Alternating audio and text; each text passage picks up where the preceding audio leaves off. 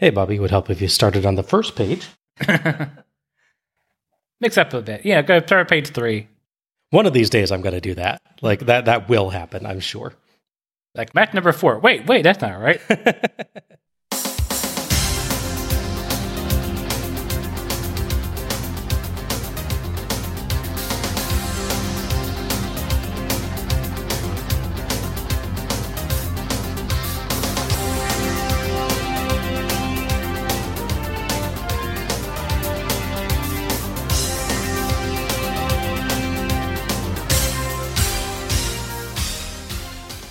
Hello, everyone, and welcome to Let's Go to the Ring, where we take a look at the good old days and not so good old days of World Championship Wrestling series by series. I'm your host, Bob Moore, and I'm joined by Alec Pridgeon. Alec Pridgeon has just been attacked by Bam Bam Bigelow, so I guess I'm hosting with Bam Bam Bigelow now. Wait, no. Alec's come back with a super kick. So, hi, Al. Hey, all right, I got better. Okay. All right. How are you? I'm doing good. How's it going tonight? Yeah, pretty good. All right. Well, we have just finished our 4th series. Oh, yeah. Spring Stampede. That's kind of oddly appropriate. It's our 4th series, and it's a series that took place entirely in the 4th month. Yeah, that's true. It was a pretty fascinating series to cover, I think. Mm-hmm. Filled with fun sets, weird time gaps, and a full set of good to great shows. As long as you pretend, as I prefer to, that Spring Stampede 2000 does not exist. Yeah, no, that's fair. Tonight, we are going to take a look back over Spring Stampede, play some guessing games, and hand out some awards. I hope that you'll have fun listening and play along. Spring Stampede ran from 1994 to 2000, covering a total of 5 shows, thanks to a 2-year gap between the first and the second. I was going to say, yeah, people are thinking your math is terrible right now. Yes. So, we're going to go through some Spring Stampede stats here on the pay-per-view buys and attendance figures and such. So, Al, what do you think the number 1 Spring Stampede is in terms of pay-per-view buys? Probably 98, I would think, because that's post Starrcade 97. I can see maybe 97 itself being top. I think 98, I think that holds strongest. Okay. So, top 3 Spring Stampedes in terms of pay-per-view buys. In third place, Spring Stampede 1997 with 145,000. They were on the ascent, but they weren't up the day. Yeah, they're just starting this thing set up, so it's understandable. Yeah. In second, Spring Stampede 1999 with 220,000. Oh, okay. They hadn't really started their downturn yet. Yeah, quite. And you were right. In first place is Spring Stampede 1998 with 250,000. Well, there you go. And the bottom 2, in second place, we had Spring Stampede 1994 with 120,000. And in first place, we have Spring Stampede 2000 with 100,000. Wow. It is the last WCW pay-per-view to even reach that. Oof. The series took place across 5 different arenas, but only 4 different states. One state, Illinois, got 2 shows, but in 2 different arenas. It's kind of weird. I think they just go to the same place again. Yeah, I guess it's just as a matter of scheduling, probably. Or yeah, maybe. Maybe one didn't work out for them as well as they planned. Maybe they were hoping for a bigger audience one time than the one could hold. Who knows? Sure. The top 3 Spring Stampedes in terms of attendance. So what do you think number 1 is? I'm thinking still 98, probably. That seems like, as far as these shows go, is the hottest, I would think. Okay. Well, in third place, we have 1994 with 12,200. In second place, we have 2000 with 12,556. Now, as you'll recall, I believe we're just looking at the actual raw attendance numbers, but as I think I'm right on saying 2000 was the show that was in the arena that could hold like more than double that. Yes, it was a very big arena, yeah. Yeah. And number 1 is actually Spring Stampede 1999, which had 17,690. That might be a stadium thing, maybe. Yeah, I think it's really more an issue of stadium size for these. Gotcha. Bottom 2, second place is Spring Stampede 1997 with 8,356. And first place, actually the lowest one, is 1998. Interesting. With 7,426. Like you said, though, I think that's more a factor of arena size than a drawing an audience at that point. The shows varied quite a bit in terms of the number of matches, from a perfectly acceptable 8 matches to an entirely unacceptable 14. The top 3 Spring Stampedes in terms of the number of matches. So do you remember which one? You obviously remember which one had 14, right? Yeah, the terrible one we just covered. Yes. What do you think was highest after the 14? Ooh, I want to say 99. Well, in third place, we had Spring Stampede 1999. Oh, okay. With 9 matches. In second place, with 10 matches, is Spring Stampede 1998. Oh, okay. And in first place, of course, with 14 matches, many of which also sucked. Yes. Is Spring Stampede 2000. If you want to call the Man Cow Jimmy Hart thing a match. I think we have to. It had an opening bell, an ending bell, referee, whole shebang. It was terrible, but it was a match. Yeah. It technically was a match, yes. Yes. We've spent the last several months going through the Spring Stampede show by show and talking about each individual show's traits.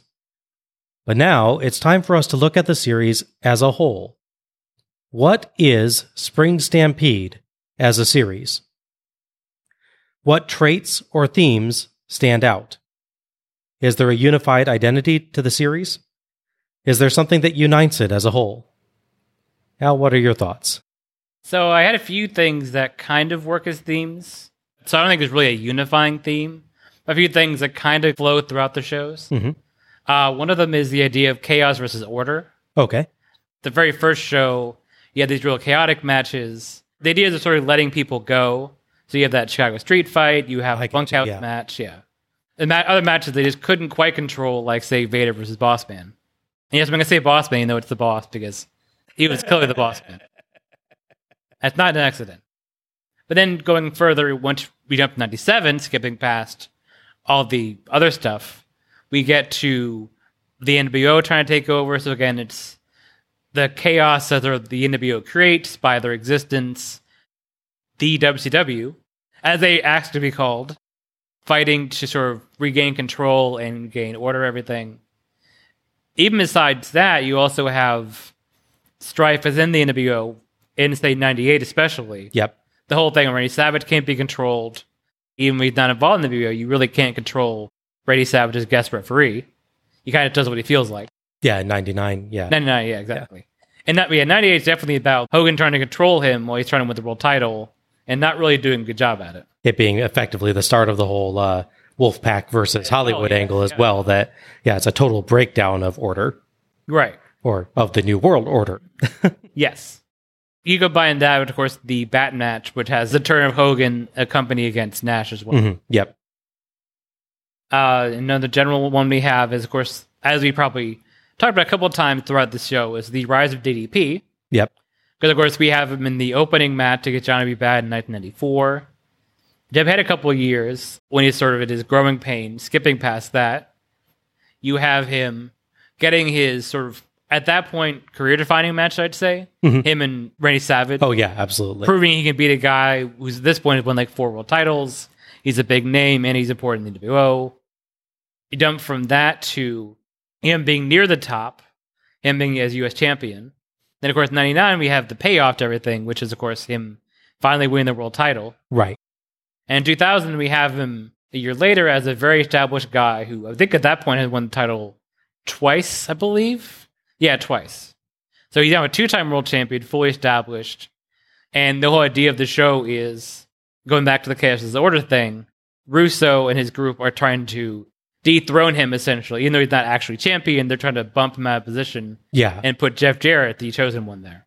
It kind of calls back a little bit to the theme that we had in Slamboree of the war over tradition. Yeah. That we kept saying, each year demonstrates that the ones who were challenging the old traditions have now become the tradition that is being challenged. Mm-hmm, yeah. Exactly, yeah. The other thing I have is kind of it's a lesser theme, almost maybe more of a weird coincidence. 2 out of the 5 shows have Scott Steiner winning a vacant WCW US Championship. Yes. It's kind of weird how that works. In both cases, in the final match of a tournament. Correct, yes. Yeah. Yeah, because 99, Scott Hall has the title taken off of him, and he wins over Booker T. And then 2000, everyone had the title taken away from them. Weirdly enough, his partner, Jeff Jarrett, had his title taken away. Yeah. But of course, he traded up that night, so he worked out. But yeah, it's just funny that 2 shows in a row like that have Scott Steiner as part of the story of finally getting his due, quote unquote, because as part of the New Blood. And he's exactly where he was the same year before. Yeah, exactly. Not quite an elevation. That's what I got. Well, I think you've touched on some of the things that I would comment on as well. All right. For me, there's 3 themes, and I would call them fun, opportunity, and preludes. Okay. So for fun, well, that one's fairly direct and obvious, I think. It's more about the feel of the shows. WCW just seems to have more fun with this series than with most. Yeah. They set a playful atmosphere for the graphics and the sets. They got more creative with their presentation, and that showed through in the matches, the commentary, and the general mood of most of the shows. Everyone for most of the series is just having a good time.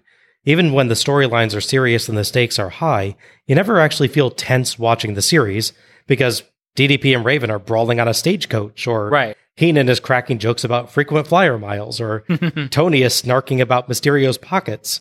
Yeah. And by the way, on most of the shows, you can look in the background and see this hilarious and awesome Old West set of some level or another that just brightens your day. Yeah. Even the awful 2000 show has good moments of levity with things like Luger just having a good time mocking Bagwell's dance or cracking up at Flair's over-the-top promo. Yeah. I very nearly gave Luger MVP on that show, honestly, for making me laugh repeatedly. Yeah. And of course, they have stuff that's designed to be fun, but doesn't quite work, like, say, the hardcore match. Right, yes. Whether it's succeed or not, they are going for it. They are going for fun overall, yeah. But yeah, 2000 aside, 94, 97, 98, and 99 are all just playful, creative shows where WCW seemed to let themselves be more free with design and concepts than they normally were. And it set the tone for each show and inspired everyone on it. Yeah, I think the only series that's really comparable as far as using the crazy sets and really embracing the theme is probably Halloween Havoc. Yeah. That's the other one that came to my mind as well. It's just like where they really just play around with the look and feel of the show. Yes. So much. Like they have ones where they're in costume. Oh, that's true. Yeah. Yeah. And then the giant pumpkin with the like demon over. I love the giant show. Yeah. So that's the other series, I think, where they really play around a lot. For sure. Yeah. But then we get to what I feel are the 2 main themes of the series. And I'll start with opportunity. Okay. So opportunity is represented both in and out of character. We have Diamond Dallas Page as the most notable one, as you've mentioned. Yeah. He represents it from both angles. He got his first shot at a main event on a 1997 show, and a chance to prove himself in combat against a legend in the form of Randy Savage. But that's not just an in-character theme for DDP. Out of character, he was also getting the chance to prove himself as well, to show that he could put on a great main event, and that he was worthy of that level of performance. Right. And then on 99, he got another chance, as you pointed out, the opportunity to be world champion for the first time, to have the company resting on his shoulders. Again, both in and out of character. It's a chance for the character, DDP, to earn the highest possible achievement, but it's also a chance for the man, DDP, to be at the top of the company, to show he can be the focal point. But it's not just DDP. Others have opportunity-focused stories too. For instance, on 1997, we have Prince Iaukea, who has a tale about proving himself. Even though he's champion already, he has to prove that he deserves to be. Yeah. And then the 4-way match on 1997 is about opportunity too. Who will get the chance to face Hollywood Hogan on a future show? Who's going to have the fate of WCW riding on their shoulders? Yeah. And then, heck, there's 2000. The purest possible expression of opportunity for the whole series. The entire show is about it. The New Blood is out to seize opportunities that they believe have been withheld from them. Chances at titles that they believe others have kept from them, even when some of them have actually won that title before, as you just pointed out. Yeah, right. When opportunities haven't come, they've decided to seize them by force, and seize them they do, with most of the titles that night won by the New Blood, including, most notably, first-time world champion Jeff Jarrett. Yes. Who is in the position of proving himself that DDP was a year prior against DDP himself. Yeah. So that's opportunities. So what about preludes? Well, the series also features the setup, or the initial moments, of a large number of important angles. While it does close out some storylines, it starts, or at least hints at, more stories than it concludes. Mm-hmm. Few things really end on Spring Stampede, but quite a lot are set up. Mm-hmm.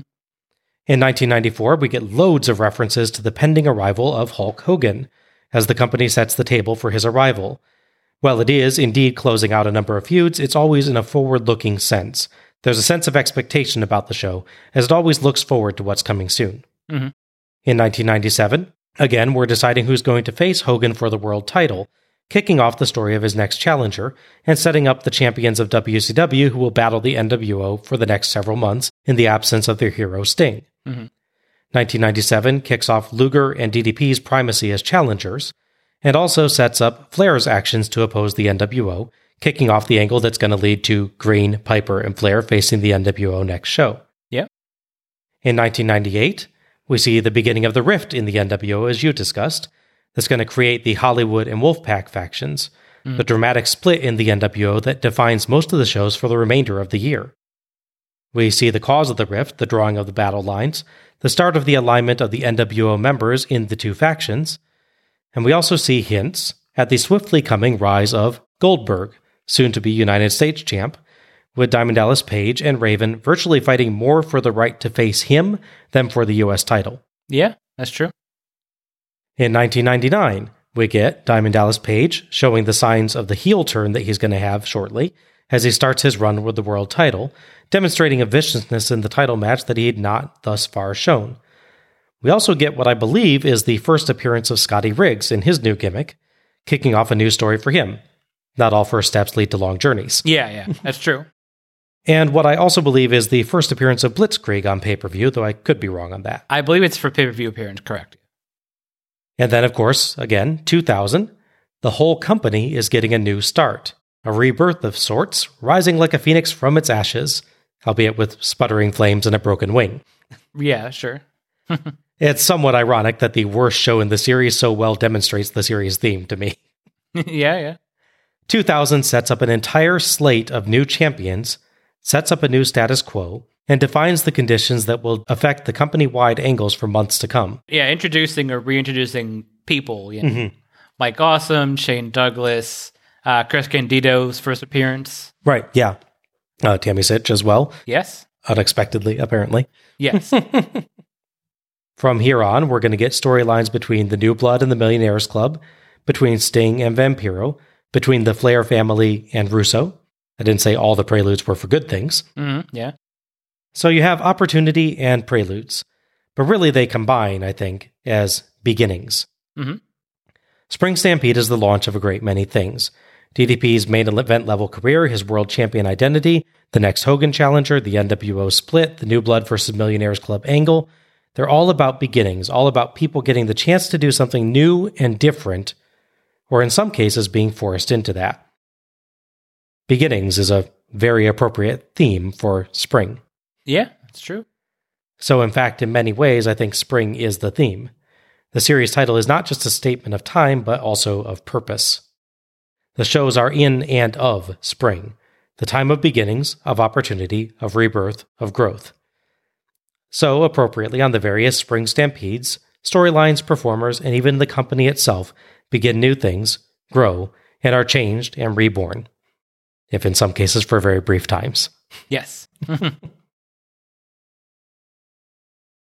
We've had a look at the Spring Stampede stats, but now we're going to take a look at some interesting data that I've gathered on the performers who appeared on the shows.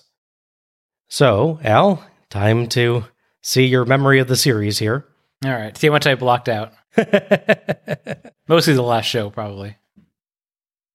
All right, first up, who do you think appeared as a competitor in the most matches? Any guesses? Sting's got to be an easy pick for that, because he's on most of the show. I think he misses 97, obviously, but... Yeah, he's busy hanging out in the rafters at that point. Right. But he also has multiple matches on 2000. He has the 3 matches on that show. Mm-hmm. So that kind of balanced that a little bit. Flair's a pretty good constant throughout. He's not on 97 because he comes back for the Slamboree. he never seemed to average one match per show, but DDP is on all the shows. Mm-hmm. He's probably the most consistent performer as far as being on every show, I believe. Yeah, DDP is on every show. Yeah. So that's 5 then. Do you think that Sting rises to more than 5? I feel like he at least ties it. Because if he's on 94, 98, 99, and then he has his 2000 matches, actually, he might pull ahead if I did the math on that right without writing it down. All right. Well, up in third place, with 4 matches each, we have Booker T, Lex Luger, and Ric Flair. In second place, with 5 each, we have Diamond Dallas Page and Scott Steiner. Oh, yeah, that's true. Also, several tournament appearances that make up for not being on a show or two. That's true. And in first place, you were right. With 6 matches, this is Sting. There you go. But that's matches overall. So, who was a competitor in the most main events? And I'm only counting actual main events here, the final aired match of the show, regardless of what anyone says on the show. I don't think we actually had any declared main events. No, I don't main think events so. this time, but yeah, just to be clear. Gotcha. Feel like it's got to be DDP because he's main eventing 97, 99, and 2000. He's not main eventing 98. He's like semi-main eventing that, I believe. All right. In third place, with 1 main event each, we have Hulk Hogan, Jeff Jarrett, and Ricky the Dragon Steamboat. It's weird Hogan's only at the 1, but yeah. It is surprising, isn't it? Yeah. That always shocks me when he's not higher on the list for main events when we're covering this period. Yeah. I think it shows that he can't be bothered to appear on. Yeah, what it is. True. But even Starcades, he didn't actually have that many main events on, as I recall. Yeah. They just get so much notoriety, they kind of, you think of them as being every time, yeah. In second place, with 2 main events each, we have Ric Flair, Randy Savage, and Sting. And in first place, with 3 main events, is indeed Diamond Dallas Page. Nice. Proving that this is his series. Mm-hmm. A show isn't just about competitors, though. There's all sorts of other roles to fill. So next up, the commentary team. The most matches called by commentator. And actually, on this one, since number 1 is probably fairly obvious, I'm going to ask you to try and do the top 3. All right. Yeah, Shivani's obviously number 1 because he's on all the shows. You want to say Matt and Hudson because they call all the way too many matches in 2000, but they don't call any other matches. So that I almost kind of red herring there because you go to that show and try to trick you.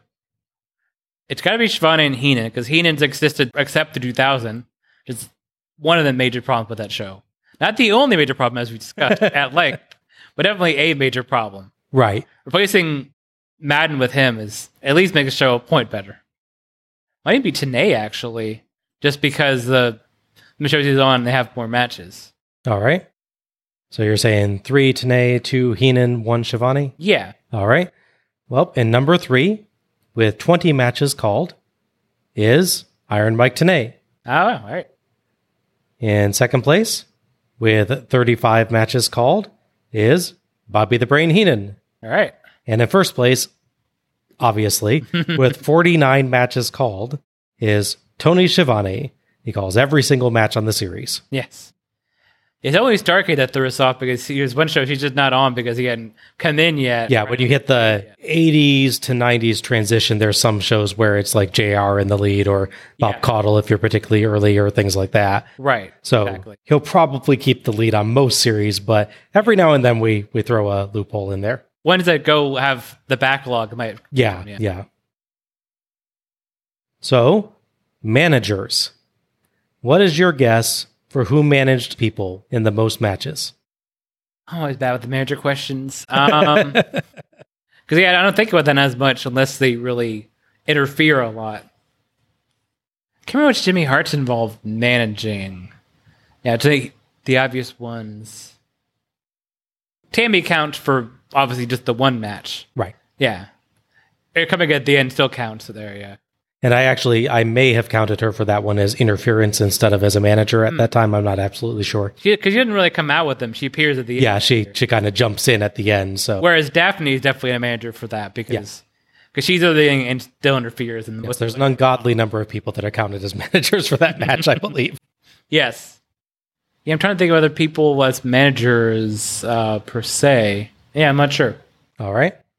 I will let you know the answer surprised me on this one because I didn't remember the person appearing as often as they did. Okay.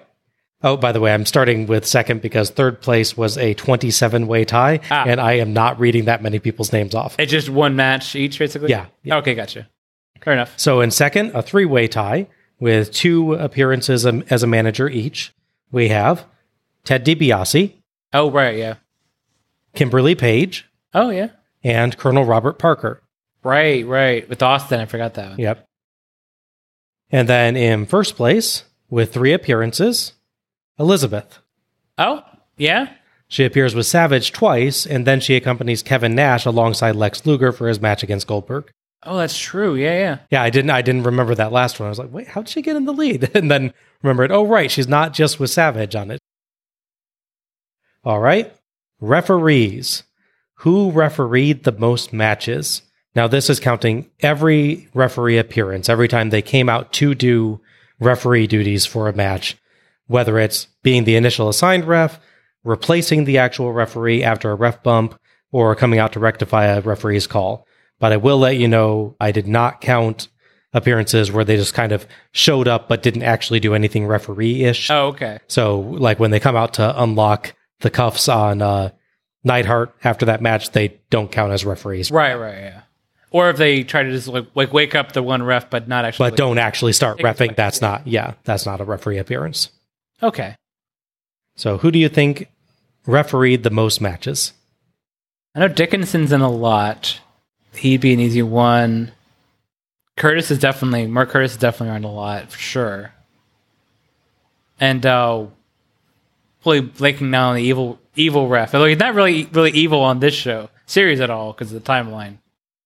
Do you mean Nick Patrick, or do you mean... I mean Nick Patrick. Oh, okay. Yeah. He's never really there, other than the one match, he's only there. He has 97 show where he transitions from being evil to good, at least temporarily. Right, yeah. But hey, he's an evil ref for the one match, yeah. Yeah. We don't have like a bunch of shows where he's the go-to evil ref. Right. Yeah, I'd probably say Dickinson or Mark Curtis. He's there a lot, I know.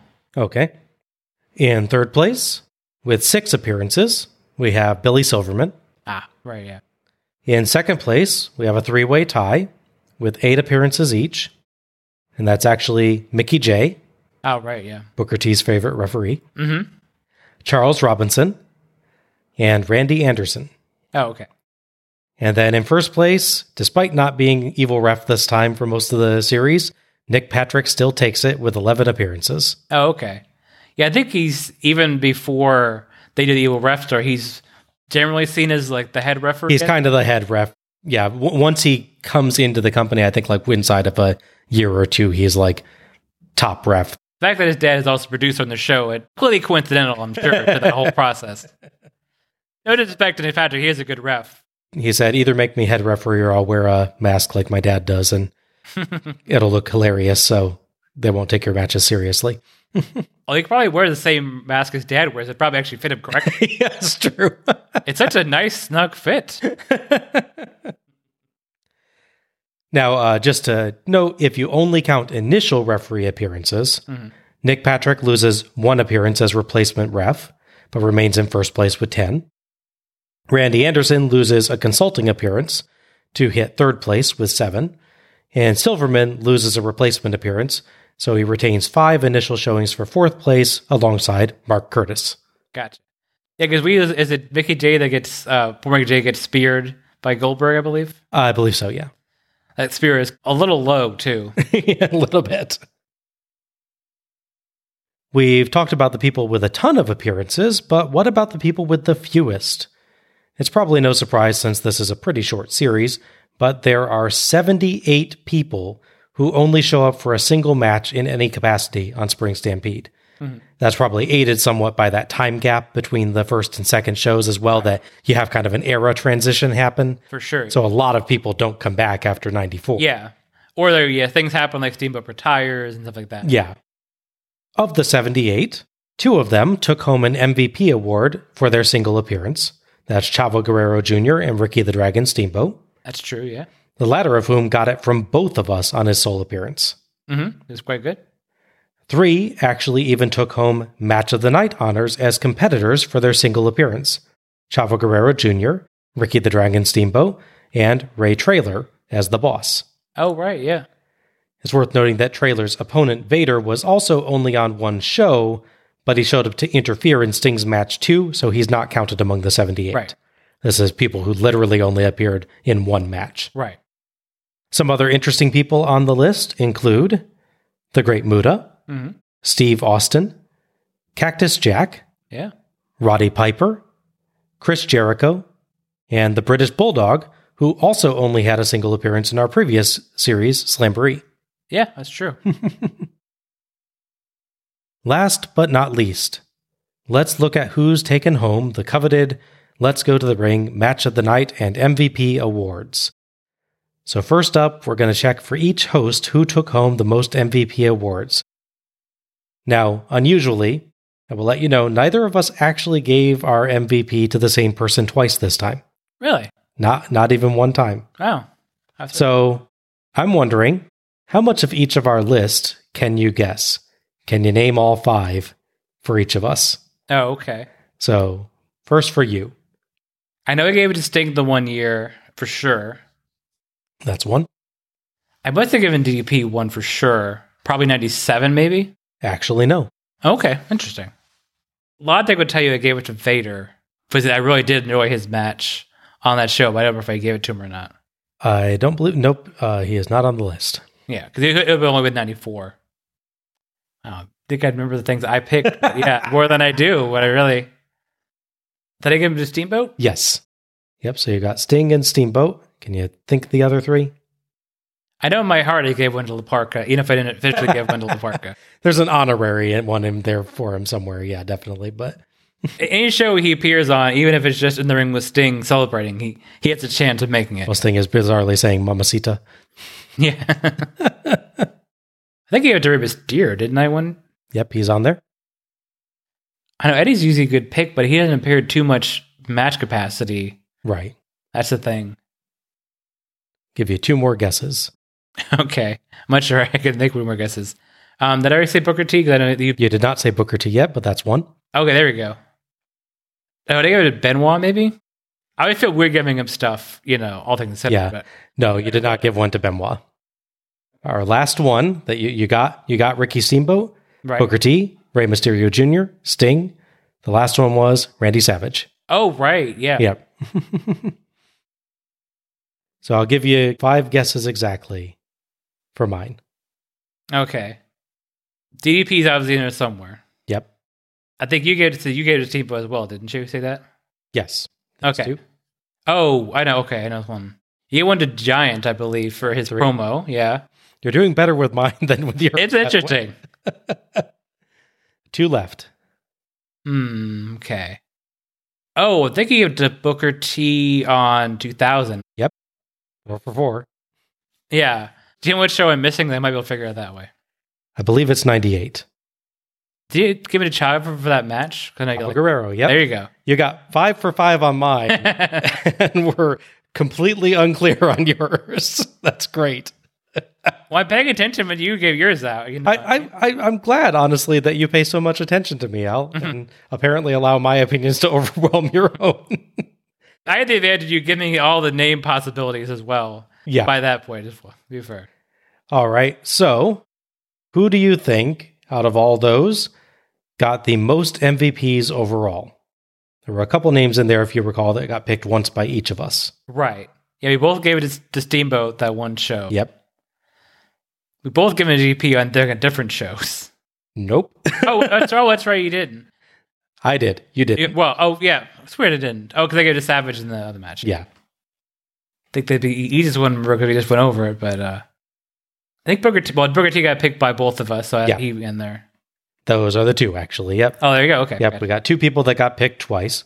But yeah, so first off, second with 1 choice each, we have the Giant, Chavo Guerrero Jr., Rey Mysterio Jr., DDP, Randy Savage, and Sting. And then in first place, getting picked twice each, we have Booker T, who got picked by each of us, but on two different shows, and Ricky Steamboat, who got picked by both of us on the same show. I think they back to the very first show when we both picked Steamboat, I believe. Like the very first show, and then John, I think, picked his match, I think you and I picked Steamboat's match for match of the night, and then picked someone else for MVP, and John picked Steamboat for MVP, but picked the Piper and Valentine match. Right? Yeah. All right. Speaking of match of the night participations, and we are only looking at competitors. So, who do you think was your number one match of the night choice, Al? Only looking for one name this time. I'm trying to think if I picked two different DDP matches for match of the night.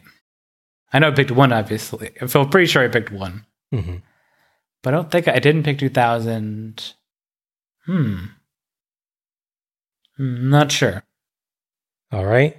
For you, with 2 awards, was Booker T. Oh, okay.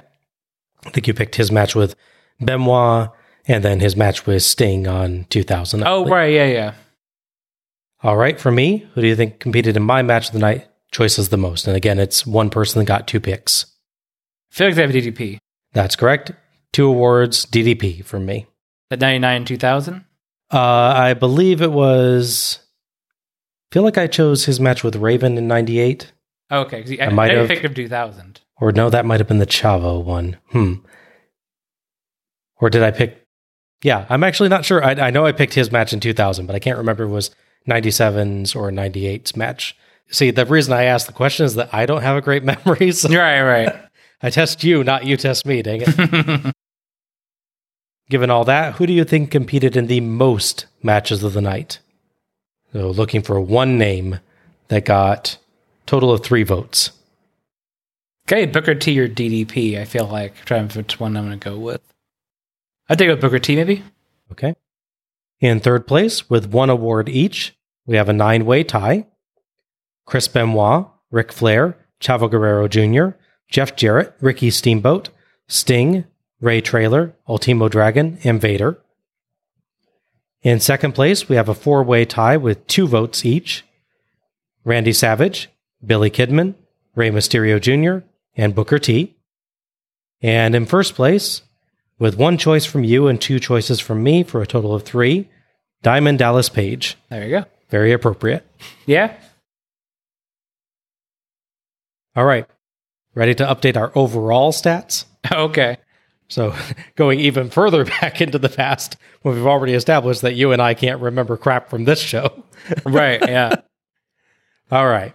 So these are stats covering every wrestling show that we've covered. So this includes Collision in Korea, but does not include Ready to Rumble. Oh, okay. Nothing about that is wrestling. Yeah. Even though it does look like it is. So appearances as a match competitor overall. Got a guess? Who's number 1?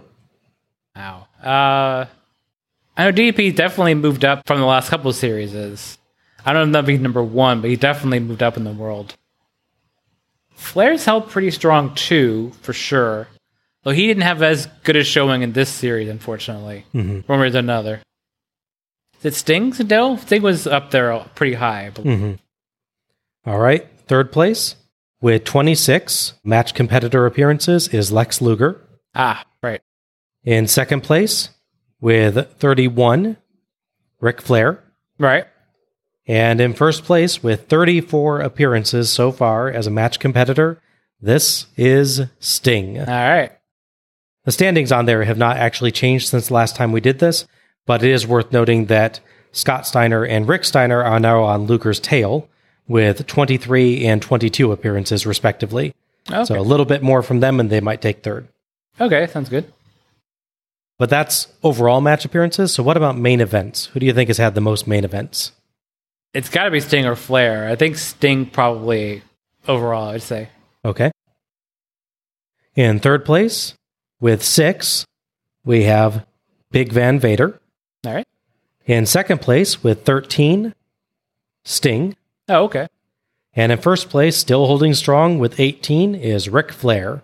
They picked up just the one this series, but still, he had a pretty good lead. Yeah. People are creeping up on him, but he has such a commanding lead from the Starrcade series. Right. That it's hard to catch up to him. At a certain point, you'd think it's going to end up being Hogan, but as we discussed, he's maybe not main eventing as much as we think he is. He's just so obvious a figure that you think that he's at the top of the card more often than he actually is, yeah. These are, again, the same as the last time that we took a look, but there's a notable change in fourth place, as DDP is now tied with Hulk Hogan at 5 main events each.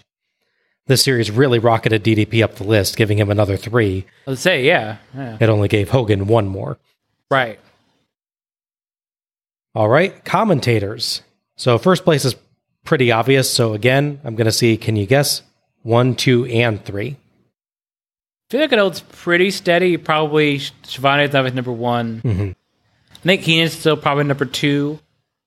I feel like just because he's done a lot early, especially in series, probably Dusty then. I know, you totally hope it's Dusty. Okay. In third place, with 104 matches, JR. Oh, right. He didn't get any new matches this series, so he dropped to third. Was second last time, actually. In second place, with 137 matches, he overtook JR this time, Bobby the Brain Heenan. All right. And in first place, obviously, with 231 matches, is Tony Schiavone. That's 94 more matches than his closest competitor. Referees. Here we are again, Al. Yeah, right. My favorite category. So looking at all referee appearances, so that's every time they appear doing referee duties, like I discussed last time, not just if they were the initial assigned one. Who do you think is in first place? I feel like it's still got to be Patrick, because he's pretty consistent across the board. All right. In third place, this one surprised me, with 24 referee appearances, is Mike Atkins. Surprisingly, he was not overtaken despite not having any appearances in this latest series. That's the old-timey saloon rep. Yes, old-timey saloon rep. That's just that's how I know him. Yes. Let's make sure I get the right person. Okay. In second place, quite a bit higher up with 58 appearances, is Randy Anderson. And in first place, way ahead with 77, Nick Patrick. Yeah. The positions do not change at all if we only use initial ref appearances, by the way. Atkins stays the same at 24. He has never been anything but the initial signed ref on any of the things we've covered so far. Anderson loses 2 appearances and stays in second at 56. And Patrick loses 3 appearances but retains first place easily at 74. MVP choices again. So first up, we're going to go by host. Al, who do you think you have chosen the most for MVP across every show that we've watched? I feel like it's got to be Sting, because he's a good, solid pick on so many shows for me. All right. So with 7 choices, it is Sting. All right. And me? I feel like it's got to be DDP, or Flair can definitely sneak in there as well. And Flair, more from the back catalog from this series, because he has showings in these series, but not quite the same level. Yeah. I feel like I'm going to go with Flair. Okay. You are half right. Oh, okay. Because it's a tie. Oh, okay. With 4 choices each, I have Ric Flair and Sting. Though interestingly, neither of them actually got any choices from me on this series. Yeah. Do you remember John's? Not as much, no. I know he's the only one that ever picked Glacier. Yes. That's. I remember that one. I remember that being such a weird choice, but both of us really pretty much agreeing with it for the show he was choosing it on too. Yeah. Like, yeah, dude in a video package actually is better than 90% of what's going on the show. All right. With 3 choices, Dusty Rhodes. Oh, of course. So for all of us together, who do you think got the most MVP awards? Including yours, mine, and John's votes. Probably Sting then, I would say, based on math. All right. In third place, we have Diamond Dallas Page. He's got 6 so far. All right. In second place, Ric Flair. He's gotten 8, all from previous series. And in first place, this is Sting, with 13 MVP awards, putting him far out in front. Oh, yeah, wow. All right, finally, Match of the Night competitors. So again, we'll go by host first. So Al, who do you think you picked most for match of the night so far? Say probably Flair or Sting. All right. Sting got 8 awards from you. All right. So it is Sting. Gotcha. For me? I think yours might be Flair. I think you lean a little more towards Flair than I do. All right. You are again half right because Ric Flair is tying with somebody again. With 7 awards each, Ric Flair and Diamond Dallas Page. Gotcha. And from John? Ooh, I know Piper got a couple of times from him in this 2 random, very spaced out appearances in Starrcade. Going with Piper then? Sure. Okay. That is not Piper. It is the Road Warriors, Hawk and Animal, jointly with 4. That makes sense, yeah. Once you read it, you're like, oh yeah, but then... Right. Yeah, I'd forgotten that too. So for all of us together, who got the most match of the night competitor appearances? They probably still Sting, I want to think. All right. 3rd place, we have Ricky the Dragon Steamboat with 12. Makes sense, yeah. And that's amazing, actually, considering he's not on that many shows. Right. But almost every time he shows up, he gets 1 or more of our votes. 2nd place, we have Ric Flair with 13. And in 1st place with 16 is Sting. All right. That's the same group as last time we did this, actually, just adding 1 match each. Yeah, it's true. So, shall we check in on our old pal, Tully Blanchard? Sure. Our surprise winner of the Starrcade match of the night is still pretty high up on the list, though he's dropped down a little from last time. In 7th place, with still his 8 choices that we got on the Starrcade series, is Tully Blanchard. In 6th place, with 9, is Arn Anderson. Okay. In 5th place, with 10, is Vader. Naturally. And in 4th place, with 11, Diamond Dallas Page. There you go. Whose name just keeps coming up now. Yeah, we get into certain years and certain times. I really hope we'll get the more dominant appearances of Vader. I think it'll definitely help. Yeah. It'll be interesting to see when we go back to the 80s. I don't think there's any chance of him catching back up to the leaders now. But it'll be interesting to see if Blanchard climbs the rankings again a little when we get back to the late 80s. Yeah, because he had the 1 match with Slamboree. I don't think anyone picked that. No, it was solid, but no, it wasn't a bad match, but just a blow-away match like his previous ones. Kind of just happened and then ended, and you're like, oh, okay, that's interesting. It was like, oh, it was nice to see Tully again. Yeah. With all the data out of the way, it's time to give out some series awards. So each show, we've awarded our match of the night and MVP, but now we're going to look at things across the entire series.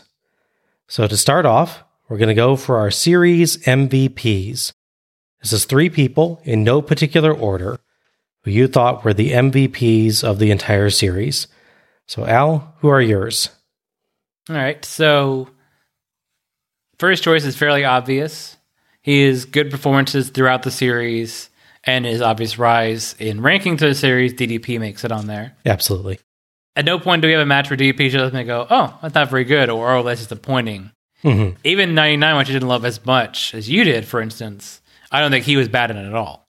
He has yet to take away from a match. I don't know if he ever will, necessarily.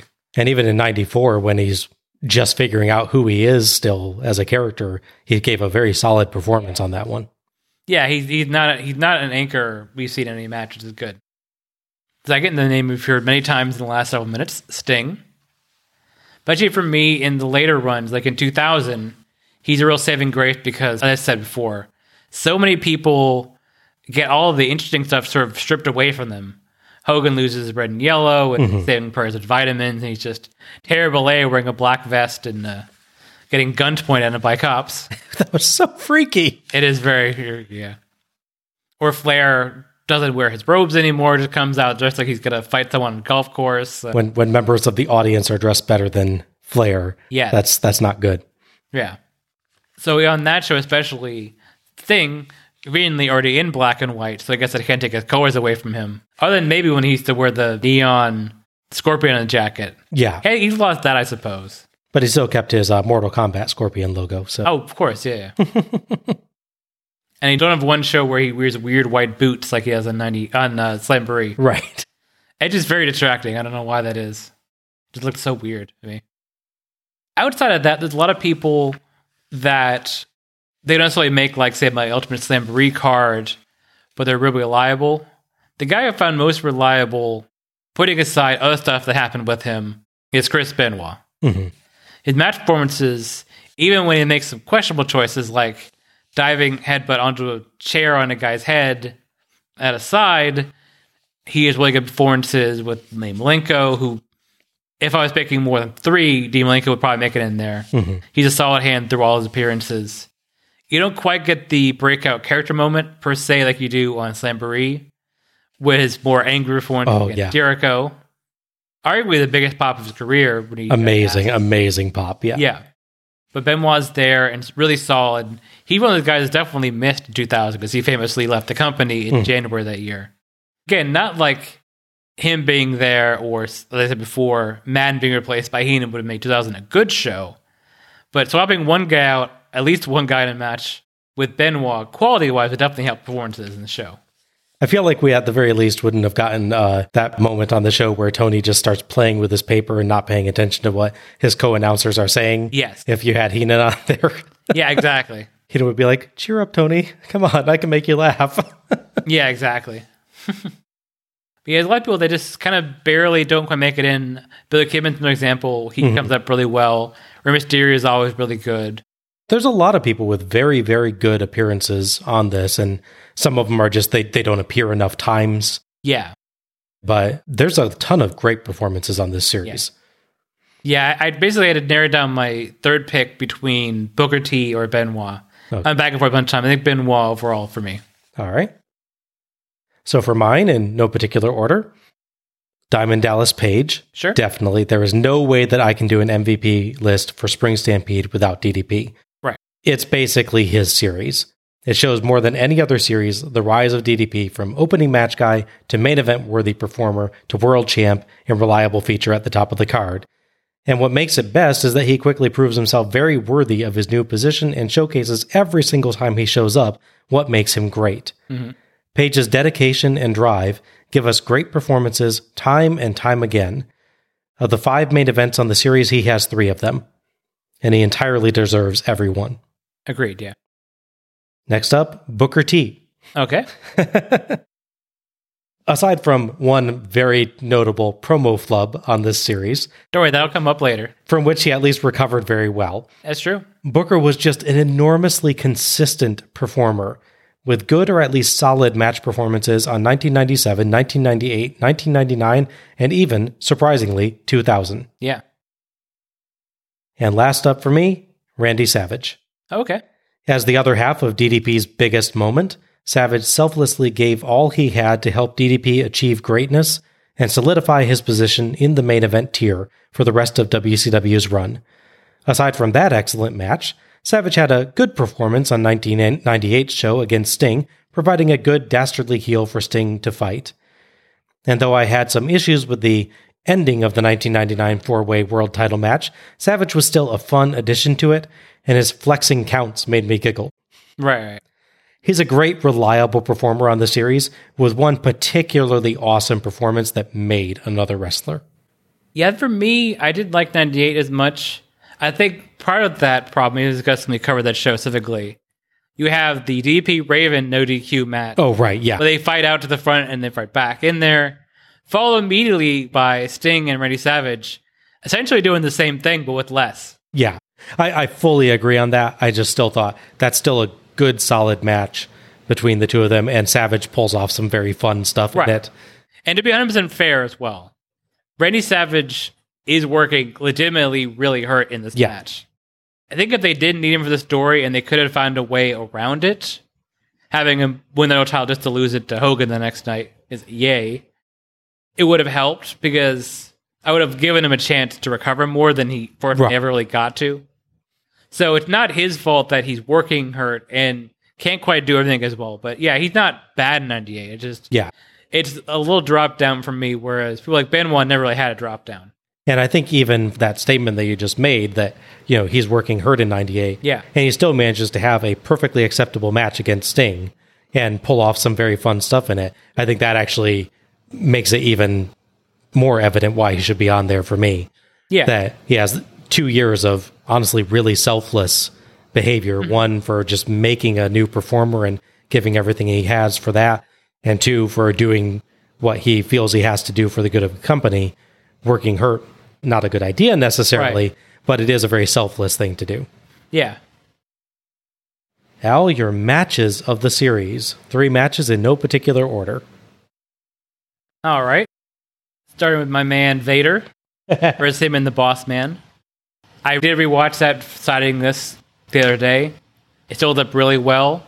Vader is really good at being this big destructive force, which he does really well against Boss Man. But in this match, you see him selling a lot more. Mm-hmm. So he really gets the idea that Boss Man really can take him down. He can strike him just the right way and legitimately bust him open, as he does twice in the match. And he seemed like he legitimately has a chance against him. So with both Vader being really strong and having a good performance, never mind the fact that he does the Vader salt, that glorious thing on the series, which is always fun to see. And what's nice about that one, too, is, though I recall feeling like they maybe stuck with Boss Man offense a little bit too long, they nevertheless managed to do it really well, where Boss gets to look strong against Vader because you're using Vader's reputation, as you pointed out, of being this really tough guy and showing, oh my gosh, Boss is tough enough to injure him. Yeah. But they never devalued Vader in the process. No. So that's a tough balance to get. Yeah. That they fail a lot on other shows, like with him versus Hacksaw Jim Duggan, the one. Oh, yeah, right. But this one, they really do a good job of saying, we're only building up Boss here. We're not devaluing Vader. Exactly, yeah. Hard-hitting match, really enjoyable. And again, Vader Salt, I'm sure that's probably on yours, is the DDP versus Randy Savage match. Okay. 1997. It was really enjoyable to me. They made a good use of the full space they had. They used the area and used the arrangement there. In a way, only DDP, fittingly enough, and Raven did as well and or better in 98 the next year. Mm-hmm. It tells a great story of how DDP is a valiant face. Savage is actually a heel who can take shortcuts, or just knows the right time to counter and hit you with the, say, clothesline or a punch to stop you as your valiant comebacks. And again, he takes the pinfall and legitimately sells the Diamond Cutter for a good minute or so. He's out for a while. He is, yeah. Which is, I always appreciate when people do that, yeah. Mm. And obviously, as you mentioned, very historically important because it shows that DDP can be a main eventer. The selflessness that not a lot of people at his position necessarily wanted to show for people, either whether because they were given the chance to or were willing to. Mm-hmm. And lastly, I have the Ric Flair-Ricky Steamboat match from the very first show. It's a Ric Flair versus Ricky Steamboat. It's really good. Unlike some of the matches, they don't go so long that they repeat a little bit. As enjoyable as their longer matches can be, sometimes run out of unique things to do sometimes. So they go back to the well a couple of times, which can work if you're doing it to subvert the audience. Mm-hmm.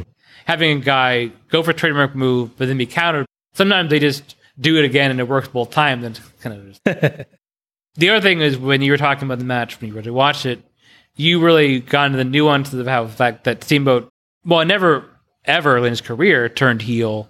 He shows more aggression and sort of more determination, and he sort of leans towards the direction that he might cross a line to beat Flair, but it doesn't do that. Yeah, there's one point in the match I distinctly remember where Tony Schiavone says, oh, I think Steamboat was going for a chair there, but he saw Bockwinkel and stopped. Mm-hmm. And it's an indication of how well Steamboat was towing the line in his performance. That didn't sound ridiculous to me. Yeah. Where normally you'd hear someone say that, you'd expect that to be Heenan saying it to Tony, because it'd be an obvious, blatant lie. Mm-hmm. But in this case, he was doing this wonderful line towing where it's just like, no, he's so frustrated with Flair that he might just cross that line. Mm-hmm. And it was a really powerful performance there. Agreed. All right, my 3. Okay. I will agree with you. Ric Flair versus Ricky Steamboat absolutely has to be on there. It is Ric Flair versus Ricky Steamboat. That alone is enough. But it goes beyond that with both, especially Steamboat, evolving their characters mid-match, showing the weight of their shared histories, Each's frustration with the way the other gets out of every predicament, the sheer difficulty of beating or even getting a sustained advantage against an opponent who knows your every move. Add one of the best transitions into a figure four I have ever seen by Steamboat, actually, as he caught Flair's knee drop and slapped the hold on from there. Some wonderfully intricate counter sequences, and just the plain fact that 25 minutes in, these two were capable of wrestling just as quickly and precisely as in the opening minutes. And you've got a masterpiece. Agreed. The only slight mark against the match is the complicated, not bad, but complicated, double pin ending. And that's nowhere near enough to overwhelm over a half hour of sheer greatness. Agreed. My second one? Okay. Ultimo Dragon versus Chavo Guerrero Jr. That was Spring good. Stampede 1998. Yeah. I found this a brilliant combination of exceptional, fast-paced action and great storyline, involving not just the competitors, but Eddie Guerrero as well. The tremendous ring action combines rapid striking, crisp power moves, crazy high flying, and intricate mat work and holds. The quality of performance there alone was enough to easily make my top 10. What pushes it above the others, though, is the fact that all of that is intermingled expertly with Eddie and Chavo's storyline, with Chavo fighting for freedom from his nefarious Uncle Eddie, but unwilling to cheat or dishonor himself to do it, and Eddie hurling abuse at him at every turn, mocking and berating him and trying to corrupt him. The storyline and match meld very, very well, with just enough interaction between Chavo and Eddie to enhance the story without overshadowing the match itself. It makes the match feel meaningful on a deeper level than many. Yeah. It's not just about victory, it's about what Chavo is willing to do to attain it.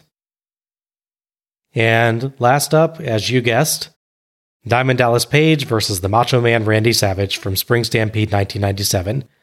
Speaking of meaningful matches, this match carried incredible importance, not just on screen but off.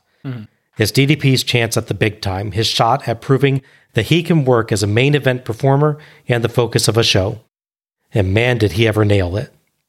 DDP and Savage put on a well-crafted, tightly plotted match as only they could, providing a variety of action that played to both strengths and provided some great character moments, all wrapped up in an angry, forceful confrontation that was brutal from start to finish and never let up. Savage did his best to make Page look like $1,000,000, and Page proved that he could rise to main event level with a truly star-making performance. If we're talking matches of the series, the sheer importance of this one makes it worthy, but it helps that it's an awesome match as well. Agreed, yeah. Now the awards nobody wants. So first up, our least valuable performers. So these are the people that either didn't add anything or actively took away from the shows. So with this one, I will let you pick up to 3. Oh, okay. So, shouldn't be a surprise, but first one I have on here is Hollywood Hogan. This isn't one of those series like, say, Starrcade, where you have just like a truly terrible match, like Starrcade 94. Right. Or his really, really ego-driven stuff where, he takes 5 finishers, pops up, and wins. Or famously, he takes a Randy Savage double drop to wake himself up. Right. Which happens on a Clash Championship, which is ridiculous. I forgot about that. He somehow gets powered up by taking the most dangerous move in the industry. One thing is pretty much so sporadic. So he's like the big folks of the company, and him being so infrequent there is a little thing. When he does appear, I wasn't a huge fan of the tag team baseball bat in the pole match. For me, it felt a lot like just doing a lot of house show shtick. It only really sort of gets better towards the end when they get more intense, and you have the turn from him isn't too bad, and it kind of works storyline wise. Although, and maybe it isn't his fault, but the big moment that should be really most important is not even shown on Spring Stampede. When he goes back out and attacks Randy Savage and Kevin Nash, they show you on the Nitro after, oh, by the way, this happened. You probably know this happened. That's a time management thing. There's a lot of awkwardness to his performances. Yeah. Like you said, it's not necessarily his fault a lot of the time, but it can't be denied. There's a lot of awkwardness to his performances. It also just occurred to me that it's interesting. 1994 is, they're talking frequently about Hulk Hogan's coming, Hulk Hogan's coming. We skip a couple years, then we're at 1997. Again, the show is about Hogan's appearing later. Yeah. That's an interesting other tie between the shows that I didn't detect at first. Right. And the other thing with Hogan, obviously, he does shove Randy Savage off the top rope, which is a planned spot. It's not like he goes off script or anything. But he does legitimately injure Randy Savage in that, so that doesn't help my opinion of him. I was going to feel bad, honestly, about picking people that don't have multiple appearances. But sometimes when their appearances is so bad, you really have to. So I have Hardcore Hack. Yeah, he was in the running for mine, too. He can't, I mean, his whole thing is he uses weapons in a creative way. Like, Russian leg sweep on a barricade or just like swinging stuff around.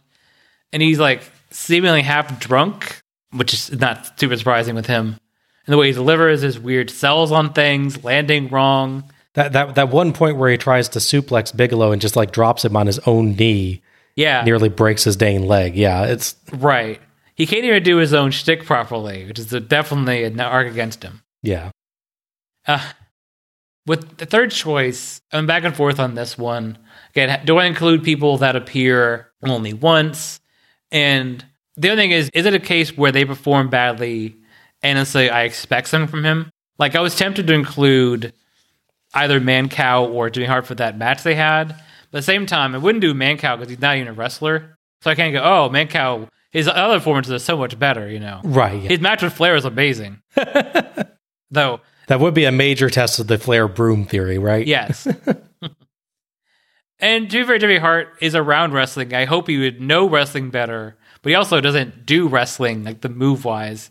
At that point, he's like in his early 50s, so yeah. I feel bad. I'd feel bad putting him on there, because again, he had no other chance.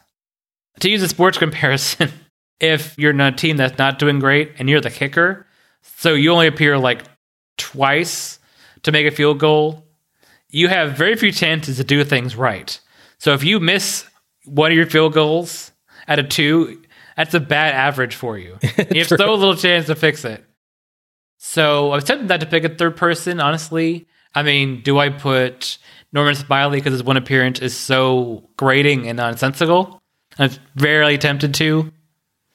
I think if we're going to look at people long term, and this is probably why he's the third person I pick, they say Scott Steiner, just because you really had to fight to get his performances he could do. He could have these matches where he just hard-hitting moves and doesn't stop and spend 3 minutes yelling at the crowd. Or doesn't become Scott Stallner. Yes, there you go. Doesn't have women like rubbing his pecs or anything.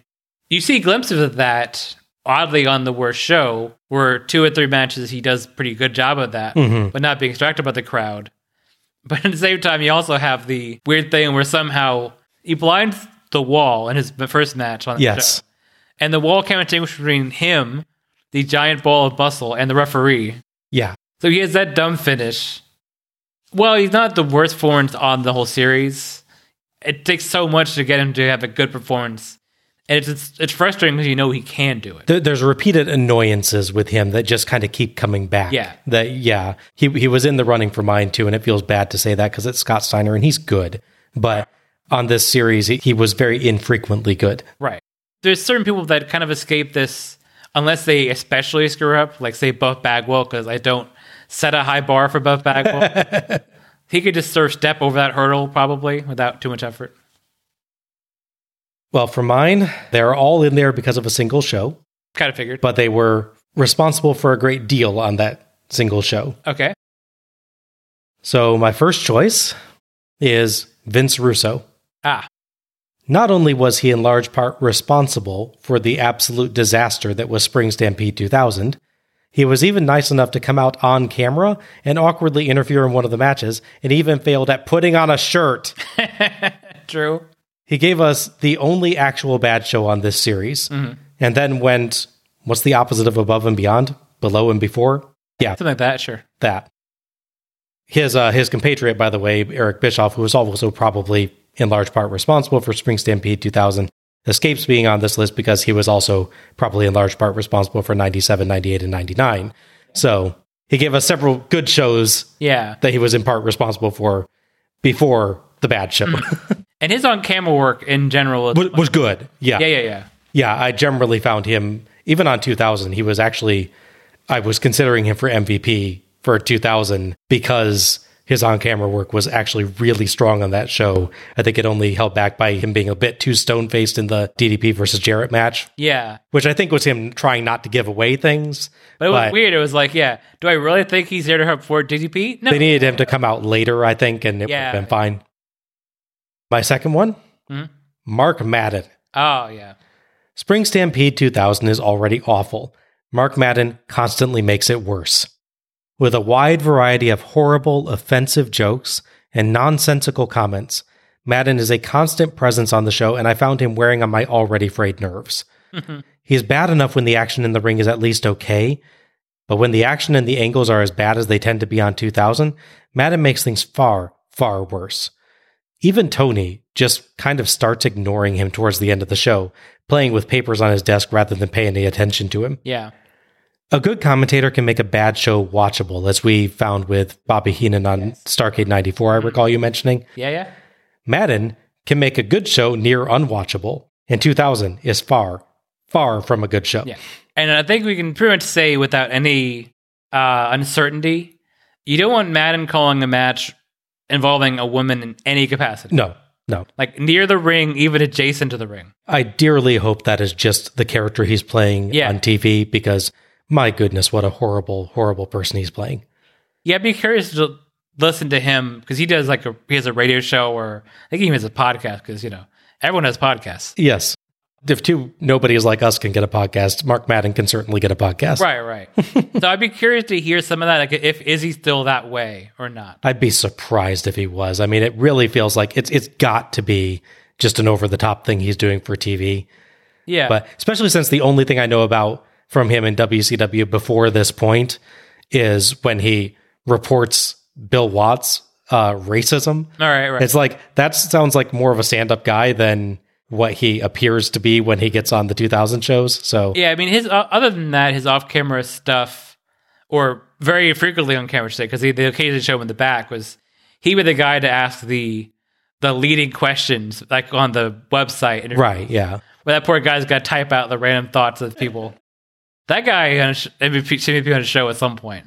They're on an award for keeping... Just get the most complicated and bizarre promo, like if Savage does one or something like that. Yes. Or if Warrior did one of those when he came in, then that guy will get MVP for having to transcribe that. Yeah, exactly.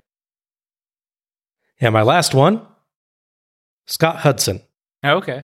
The third member of the 2000 commentary team does not normally tick me off this much. But on Spring Stampede 2000, he just seemed completely off his game. Not that it was an easy show to call, but Hudson often made very little sense, misunderstanding comments or jokes in frankly bizarre fashion. Worse, in an attempt to make 2000 look like something other than a dumpster fire, he frequently dramatically oversold the action, calling matches like they were epics and assigning them unearned praise. Even the show's few good matches, like Sting vs. Booker T, suffered from moments like that, where I just found it was hard to enjoy what they were doing well because Hudson, and again Madden, kept calling the match like it was the greatest thing since Flair Steamboat. Yeah. It's a good match, but they're treating it like it's the conclusion to a months-long feud and an hour-long epic match. Which one was the one that was always talking about how they've used everything in their arsenal? That's both of them, yeah. I think Hudson starts that, and then Madden continues, and they're like, oh my, no, they haven't. You blatantly have not used everything. We haven't seen any of their finishers yet, at all. Yeah, exactly. Yeah, Hudson was just so insincere on 2000 that it hurt even good moments that show had. Right. He's a decent straight man in general, but he was not good in this show. I haven't had a major problem with him on most of the other times that we've seen him. Yeah. I think there's been one or two comments that we've criticized occasionally, but he's just kind of generic announcer guy for most of the time. But man, on Spring Stampede 2000, he was just ticking me off and getting in the way of me even trying to enjoy the show. So those are so bad, Norman Smiley escapes your wrath. That's impressive. Yes. Well, I still kind of hold out this little bit of love for Norman in my heart for that 1998 performance against Prince Iaukea, where he was like brilliant technical wrestler. Right. So I don't hate Norman Smiley. I like Norman Smiley, and that's exactly why I'm always so disappointed with hardcore Norman Smiley. No, great. That's the thing. Yeah. He's shown he can do so much better. Yeah. And his future from this show and his past to us now is, of course, when he retires and trains people in WWE and other And places. you can totally see why. I mean, he's a good technical wrestler and knows how to put a match together. Yeah. It's surprising. I always have wondered and have never been able to find if there's some story behind that, like if he got injured or something and just couldn't do that. But it just seems like it's a re-gimmicking that they just think that's what works, and it doesn't. It's a case of them taking a guy, and you use the history of WCW of this, guys that can perform but don't have that sort of je ne sais quoi or like some extra flash to the performance. Brett Armstrong is saddled with so many gimmicks like Arachnaman and Candyman and Roadkill, I believe. It's like, he's good. Just slap an America jacket on him and let him wrestle. Yeah, exactly. I think that's really what it is with No Mercy Miley. Yeah. Worst matches of the series. So pick up to 3. All right. I'll see how much ours overlap. Yeah, I'll be interested with this. I definitely didn't pick one I don't hate as much as you do, and one I know you have your say on, so I'll leave that for you. Okay. I will start out with No Mercy Miley versus Terry Funk from Ring Stampede 2000. It's dumb. It's nonsensical. He's hiding, so when someone opens the door, he yells, so you won't find him? Yeah. Apparently, everyone hates him because they're constantly trying to point him out. The people backstage just sell him out to Terry Funk. They do stupid spots like dumping a bunch of Diet Coke cans on the guy, slamming a guy on a table that's clearly not designed to break from those big plastic tables. Oh my gosh, yeah, that was so And just sort of tipping it over and just, whatever. No Mercy Miley famously tried to escape 3 feet away from a guy while he watches him climb up a ladder. To a pipe that would be in his vision even if he hadn't seen you do it. Yes. And it's still quite in reach. And of course, as I mentioned, covering other hardcore matches, even if you can go, this is all just stupid fun, they're giving each other concussions and nasty, grisly chair shots. Like hitting the back of Terry Funk's head. Him leaning into the laptop shots are the scariest thing to me in that match, because you can see those are hitting very hard and he's lunging his face into them. Yes. And it's just like, that will not be good for you. Yeah. Like, no, none of them are as concussion heavy as I think it's Starrcade 2000, I believe. Him and Crowbar, Terry Funk Crowbar, that is. Yes. Because the unprotected chair shot thing. Oh, God, that one was nasty. I guess trying to do the Rock McFoley thing, but first off, don't. And second off, not as well. And also, if you accept the drop of and also put the handcuffs on behind the person's back, not in front. Yeah. But yeah, so those are not good. Second is one that, as I said at the time, if you look at the names of people involved, it should be really good. If you consider what year the show takes place in, you still expect more from it. And unfortunately, I did not get that from the Kurt Hennig British Bulldog match from 98. I think it's a case like with Savage, where they'd up on the same show. Hennig is too hard to be working, but he's Hennig and he just won't get up too hard. I can't work the show unless he literally can't wake up in the morning and get out of bed. So he could barely move. British Bulldog, because of a number of things, injuries and such. This is before the famous trapdoor fall, to be fair. But he had a lot of problems before that, and his personal demon, let's say, is the code word they use. Like that. All the people that have had classic matches within 10 years of this show. And it's just a boring punch kick match. It's slow enough until the guy starts working the leg of a guy and gets even worse. Mm-hmm. And of course, you have all the nonsense. Like you have Rude handcuffed to Neidhart, who's also not wearing a shirt for some reason, which is weird. Going for a real like Cops at 3 a.m. vibe with Neidhart. With being handcuffed and shirtless. That's true. And laughing and crazy. The fact that it barely keeps Root from interfering. Root can get 90% in the way in the ring before he's pulled out. And of course, the cop. I still don't know how this is supposed to make any sense. They had a legitimate cop do the handcuffing. And at some point, he backs at a camera frame. They must chloroform him and swap him out with Virgil. / Vincent. Maybe what it actually is Virgil quantum leaped into him. Oh, gotcha. But yeah, it's clearly not. It's not like it's a good disguise of Vincent as the original cop. It's not Vincent. Right? No. It's a actual police officer or the actor playing a police officer. It's not Vincent anyway. Yeah. I guess just backs out of camera frame and they swap him out body snatcher style. It's all just an elaborate thing so they can beat up Neidhart and British Bulldog with a stick and they leave. I have 2 picks for this. I was back and forth on it. I think to be nice, I'm not going to go with my second choice. So I know there's no way to be nice with picking worst matches, but I'm trying. Okay. So my third pick for worst match of the series is Disco Inferno versus Konnan. Oh, okay. So it's not like the worst worked match. I mean, they don't botch stuff all the time like we see it like on Slamboree 2000. That match would be 2 people that should be able to work a match and just mess up every other move they try to do. But it's such a badly produced / booked match where it's just 90% Disco Inferno dominating Konnan with offensive, well, again, not terrible. It's not impressive. Mm-hmm. It's not like he's some big power wrestler who can throw Konnan around. You're like, wow, this is amazing to see what he can do. It's generic heel offense that should come a few minutes into a match and then go away for the end, but starts out like right away and just takes up so much of the match. Konnan gets his big comeback and win with almost little effort after being controlled so much. And also doesn't quite hit his move right, where it does his weird suplex that's almost a DDT where he lets him go and it looks awkward. So it's a badly booked match that's not interesting and it's not worth it. For the record, the match I was decided between was that and the Mancow Jimmy Hart match. Oh, okay.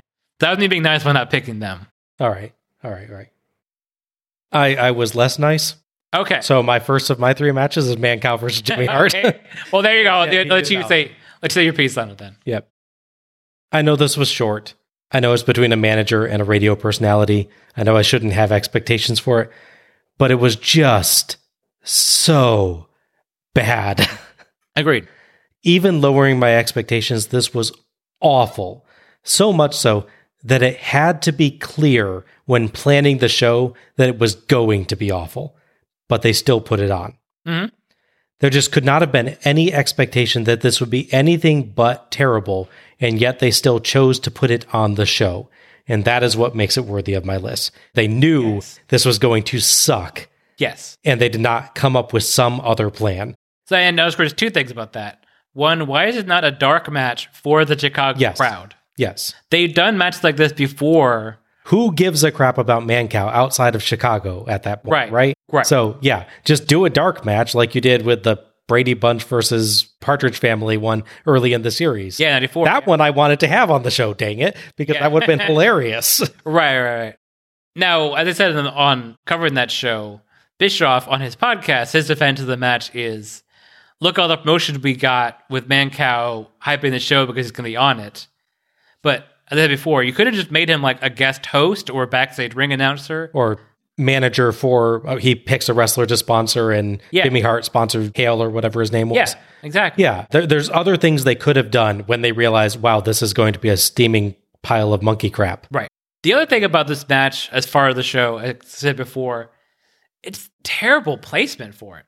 Yeah. It's the second match? The second match out of 14. I think the only place they could have placed it that would have been worse is first. Right. Because it would have like set the tone for the show with this pile of crap. Right. I mean, yeah, if you're going to have this match, I would say put it after all of the initial matches, put it after the tag matches. Make it the bathroom break. Yeah. Make it after break and make it a separation between tournament. Yeah. But better, just don't do it. Yeah.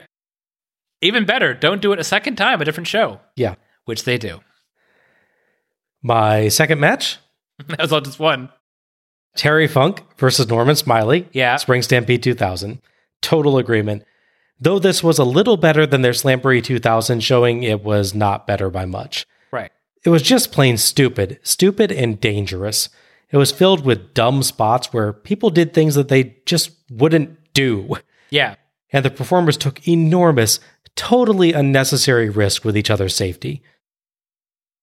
And my third match? Mm-hmm. Bam Bam Bigelow versus Hardcore Hack. Spring Stampede 1999. Yeah. Another hardcore match with no plot, no complexity, no nothing besides guys mindlessly clubbing each other with weapons and doing dumb things with ladders. Uh-huh. What really earned this one its place on the list, though, is the spot where Hack climbed a ladder by the ropes for no reason other than to fall off the ladder through the table outside the ring. There was just blatantly nothing else he could ever have accomplished there. Yeah, right? Well, and there's another thing about that match. So, what I feel like is supposed to be a planned spot, the bit where Chastity can't get her fire extinguisher thing to work. I feel like that is a planned spot because she had interfered with that before. Yeah. Like on the show before, she does that turn against Raven. The announcers, they don't try to gloss over what happened. They're like, oh, look, she couldn't get to work, haha. So it feels like a natural thing to happen. But this match is so poorly performed, I honestly do not know if that was accidental. Yeah, you can't tell what the botches are in that match. Right. I mean, she could have legitimately not gotten into work, and maybe the plan was just to spray him down, and he no-sells it. Like, because his head's on fire because the tattoo or something. Something. I could see that being a spot, so I honestly don't know if they messed up, and that's sad. Yeah. I will note, there's one match that I'm sure you were expecting to be on there. It will show up later. Okay. Right. Yeah. It only avoided this list because it's going to appear later. Oh, okay. And all of these were totally worthy of being on here themselves. So I had 4. I had to cut one. I cut the one that would get a different award. I was torn whether to include the Wall Scott Steiner match I referenced before, where blinded man can't distinguish ref from Scott Steiner. But honestly, before the minute and a half, because this match is super short. Yeah, it's okay. Short, it's super short, inoffensive match. Yeah, until that spot. Yeah, right. Now for the series overall, we've got some other awards to hand out. So first up, your best commentary team. So which commentary team did you enjoy the most? And if they're on more than one show, on which show? Okay. For me, it really comes down to the first 2 shows. Mm-hmm. So that is Shivani and Heenan on 94 versus Shivani and Heenan and Dusty on 97. Yep. I mean, I'm really going back and forth on this one. There's no bad choice, I think, between the two. No, yeah. On one hand, I really do like the sort of one-to-one commentary you get with Heenan and Shivani. They feel like a natural banner between 2 people, which hopefully our show feels like. To some degree, it's something to aim for, Heenan commentary, Mm-hmm. At the same time, Dusty can really add a lot to it with his responses to things and how into the show he gets. Especially because we're at peak NWO versus WCW, so he's really like, come on, get him. He's really excited about it. Yeah. Arguably, there's times where the big 3 of them, they kind of fight for time. But, I think for me, I'm going to narrowly pick... I'm going to get to my notes, by the way. I'm going to narrowly pick 94, where it's Heenan and Shivani. Okay. They really have a good banter together. They both take the show seriously, but will also make good jokes at times. I really enjoy them on commentary in a lot of the matches. Mm-hmm. I like their pairing. All right. This won't surprise you. Mm-hmm. But for me, it is Tony, Bobby, and Dusty from Spring Stampede 97. Okay. The 3 are, as always, just terrifically fun to listen to, with their own enjoyment of the show coming through strongly. They do have some missteps this time, most notably the Akira Hokuto versus Medusa match, where they spend like half the match discussing something else entirely. Oh, yeah. But the combination of Dusty's bonkers lines and Heenan's snark, with Tony ensuring the train doesn't go too far off the rails, right, just makes them plain fun. Mm-hmm. I will give an honorable mention to the Tony and Bobby team on 1994 as well, where Heenan made it his personal mission to get Tony to crack up multiple times on the show. I just felt like you can tell this is early in their work together because there's a couple points where Tony doesn't react to something that he would later. Yeah. But on this one, I think they just hadn't quite hit their stride to me yet. Fair enough. And then I will also give an honorable mention to the Tony, Bobby, and Mike Tenay team on 1999, where Tony was in just this wonderfully snarky mood the entire night. It was, yeah. And it gave the team a totally different atmosphere than normal. So really, again, aside from the 2000 show, which had a terrible commentary experience, along with a terrible just about everything else, all the commentary teams on this series were good. Yeah. But the Tony, Bobby, Dusty just edges so slightly ahead to me still. Yeah, I can see that. All right. This one I had trouble with. Best promos or non-match segments. So up to 3 of the best promos or non-match segments, Al. Yeah, I'm curious if we're going to overlap, because there's not a lot over throughout the shows up until 2000, and then they're all like 20 seconds long. Yeah. It's basically Okran will ask a question, you have 10 seconds to answer it, and then walk off camera. Yes. And or be attacked behind by somebody. Yeah. Or both sometimes. Okay, so I've got 1994. Maybe starting a little bit, but before the Sting Rude match, you have Harley Race coming out announcing Bear's intentions. Yeah, I think that's fair. And it leads right into the match with Harley throwing the most blatantly telegraphed punch in history, throwing his arm like 4 feet back so Sting will be able to stop him and punch him. And then the enjoyment of Heenan acting like Sting attacked this poor old man for no reason. Yes. While he was punching him. I love it. Yeah, that's a good bit. Since I don't know if you're going to include it, I'm going to include that Booker T promo. Putting aside the word they had to cut out on Peacock, aside from that, it is actually a good promo. It is. Yeah. Sherry really controls things well. Okran is smart enough to turn and start talking to Stevie Ray, who does not react one bit. No. Amazing. Like that nearly earned Stevie Ray MVP right there, just for the solid rock of performance he gave there. Sherry did a good bit of quickly sort of giving solace to Booker, like, it's okay, Decade, and then doing her bit really well, I thought. Mm-hmm. I will say that I did not pick that one, but it is definitely an honorable mention for how well they do outside of that moment. Yeah, they recover so well from what would have just shut down a promo. Yeah. Like, I mean, I could have seen them just being, okay, cut, none of you can get it together after that, let's just move on. But they pull it all together, and Booker T himself even ends the promo and ends it strong. That's true. Amazing job on that front. Lastly, guy, one show appearance, but it's sort of a short but sweet bit. Chris Jericho's pre-match promo is really good. Mm-hmm.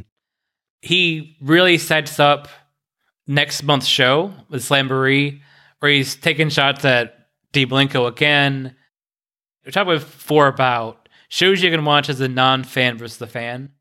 So if you're hanging out with your buddy in 1998 April, and you watch the show because he's watching, you have no idea any of these people are. And even if he's trying to tell you, oh, this guy's good, this guy's a bad guy, blah, blah, blah. When you see Jericho come out, I want you to want me, bit with that pause in there, and then really to taking shots at Dean Malenko, you know from the go, he is the bad guy. Mm-hmm. It's a short bit there that really helps the crowd know to respond properly, and again, expands the story for later. Yeah. You want to see guys come up, and you get more of that, and then build up a Nitro to Slamboree, and you finally get the payoff. All right, my 3. Okay. I have Luger and Giant, pre-match promo, Spring Stampede 1997. Right, yeah. This one excellently built up their reverence for the WCW title, their own bonds of friendship, their shared goal of defeating the NWO, and their refusal to let the upcoming match drive a wedge between them. All themes that effectively foreshadowed the way the match would turn out and added to the quality of the finish. Yeah. Both guys just did a terrific job with this one and made their match feel supremely important. Mm-hmm. Second up, I will agree with you, Chris Jericho's pre-match promo, Spring Stampede 1998. Mm-hmm. An excellent delusional heel performance from Jericho with this one, as he portrayed a genuine belief that the crowd loved him when they very much did not. Mm-hmm. And he respectfully, read disrespectfully, commented on his defeat of Dean Malenko to really, really rile the crowd up. Yes. Jericho's just a master of getting heat from the crowd, and this one is a prime example of that. Mm-hmm. And then, an unusual one, Slamboree ad, Spring Stampede 1997. Oh, okay. You remember this one, the unusual, deadly serious ad. Oh, right. With the various commentators talking about how there's this dire threat of the NWO and WCW has to unite and find a leader and face the threat. Yeah. It's one of the best ads WCW ever did. Yeah. Really blew me away seeing that one. I wanted to watch that Slamboree again, even though I knew it didn't end up as important as they were talking about, but it's just, they did such a good job with it. Yeah, yeah. I've forgotten that, but that's a good one as well, yeah. Not all matches are the usual sort of singles or tag match. So, what was your favorite gimmick match on the series? Okay, so interestingly, especially with the Russo show at the end, there's not a lot of the craziness you would necessarily expect. The only one that really gets you like a weird gimmick, and even then the execution is not that weird, is that Bat in the Pole match, 98, which I didn't like that much. For me, it comes down to basically the different version they did of no DQ matches. Mm-hmm. Whether it was Raven's Rules or just no DQ or just whatever they feel like, Like, it's not no DQ for DDP and Jeff Jarrett 2000, Spring Stampede, for instance, but they wanted the crowd for 5 minutes, so I guess it is. It's no count out. That time period is just what is in the rules, what's outside the rules, who knows, who cares? Doesn't matter. So, for looking at the best of the no DQ matches, it's tough because I do like the Raven's Rules match a lot from 98. My only issue with that is that it's constant interference from lots of people. So when one guy interferes at the end, it's like the 9th person to interfere in the match. Mm-hmm. So it's not as impactful as if they, example, had Raven use weapons and like more subtle interference, and then, someone interfered in the match. So for me, best no DQ match, as matches covered before on this episode already, is the no DQ match between Randy Savage and DDP. Okay. I thought they used the ability to leave the ringside area and fight towards the front really well. And just sort of allow the rules to be stretched a bit without going so far as to have, NWO run and beat up DDP, which was technically in the rule, but they didn't do it, which is nice. Okay.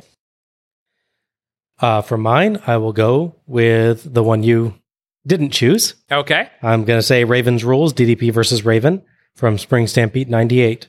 It's not a secret that I'm not generally a fan of hardcore matches we watch. That's why 2 of them were my worst matches of the series. Yeah. Usually they don't have a plot consisting just of shots with random weapons until the match just kind of decides to be over. Right. This match was the exception.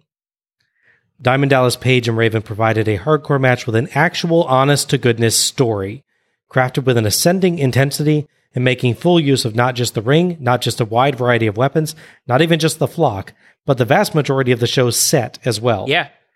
From the wrestling-focused start to the creative brawl by the set to the chaotic flock interference late match, this was just a fun match to watch, and it always kept me guessing.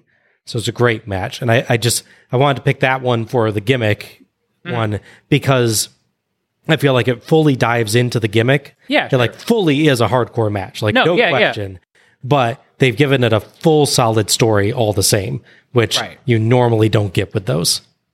However, if you go by the Sting Randy Savage match that literally follows that, they use a bale of hay as a weapon, so that should give them an edge. No, that does not. I just love that spot. It's just like Sting, like, and the commentary team honestly trying to sell us on that being one of the deadliest things out there. I get that it's like it's not easy to do, but it's like because of like the way hay works and the baling and everything. But yeah, Sting picking up a bale of hay, doing almost no damage, and littering his hair and outfit with hay. It was not worth it, man. It was not. Yeah. All right, Al, your worst type of gimmick match, and if there's a specific match you want to call out, that's fine, but you can just name the type as well if you prefer. I mean, as we've stated, the hardcore matches on this show and series have not been good. If I'm going to pick worst one, probably for sheer annoyance, it's going to be Terry Funk, Norman Smiley. Yeah. There's just a bizarre comedy of errors aspect, for the most part, with Bam Bigelow and Hardcore Hack that makes me, I'm not going to say like it more, but hate it less, I guess. Mm-hmm. Other than trying to use the fire extinguisher and having that not work.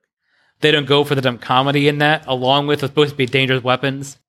It's still dumb and stupid, but it's less annoyingly dumb and stupid to me than the Screaming Norman Smiley and all that nonsense. Okay. For me, you can probably guess this one. Mm-hmm. Suicide 6 Cruiserweight match. Oh, there we go. Spring Stampede 2000. I know you were expecting that to be in the worst 3 earlier. I was. This is the only reason that it wasn't. This didn't sound that awful at first. At heart, it should have just been a chaotic Cruiserweight match. But the way it was done on Spring Stampede 2000, it just made me angry. And being angry is not conducive to being entertained. The rules were bizarrely unclear. Was everyone legal at once? Were they tagging in and out, just without actual tags? Were they just getting in when someone left? And then why did they sometimes get in before someone else left and stay? Mm-hmm. Who was legal and who wasn't? Sometimes the performers didn't even seem to know what was supposed to be going on. Yeah. Oh, and yeah, by the way, small question. Who the heck was in the dang match in the first place? What we counted was 11 people, I think, involved total? I think so, yeah. 11 people in the 6-man match, yeah. Mm-hmm. The rules sucked. The plotting sucked. The performances sucked too. So basically none of this was good, and it also had a crappy botch-filled finish. Oh, yeah. Here is hoping that WCW never does this match type again. Yeah. As before, I look at the build-up on that show to how the tournament's supposed to work. Like, they made the top guys fight each other for one spot, the one that DDP got. Yeah. Or they said, here's a tournament between these tag teams, and they made people qualify for them. Like, they made Sting qualify for the U.S. title tournament, and they tried to make Sid, and he got bumped out.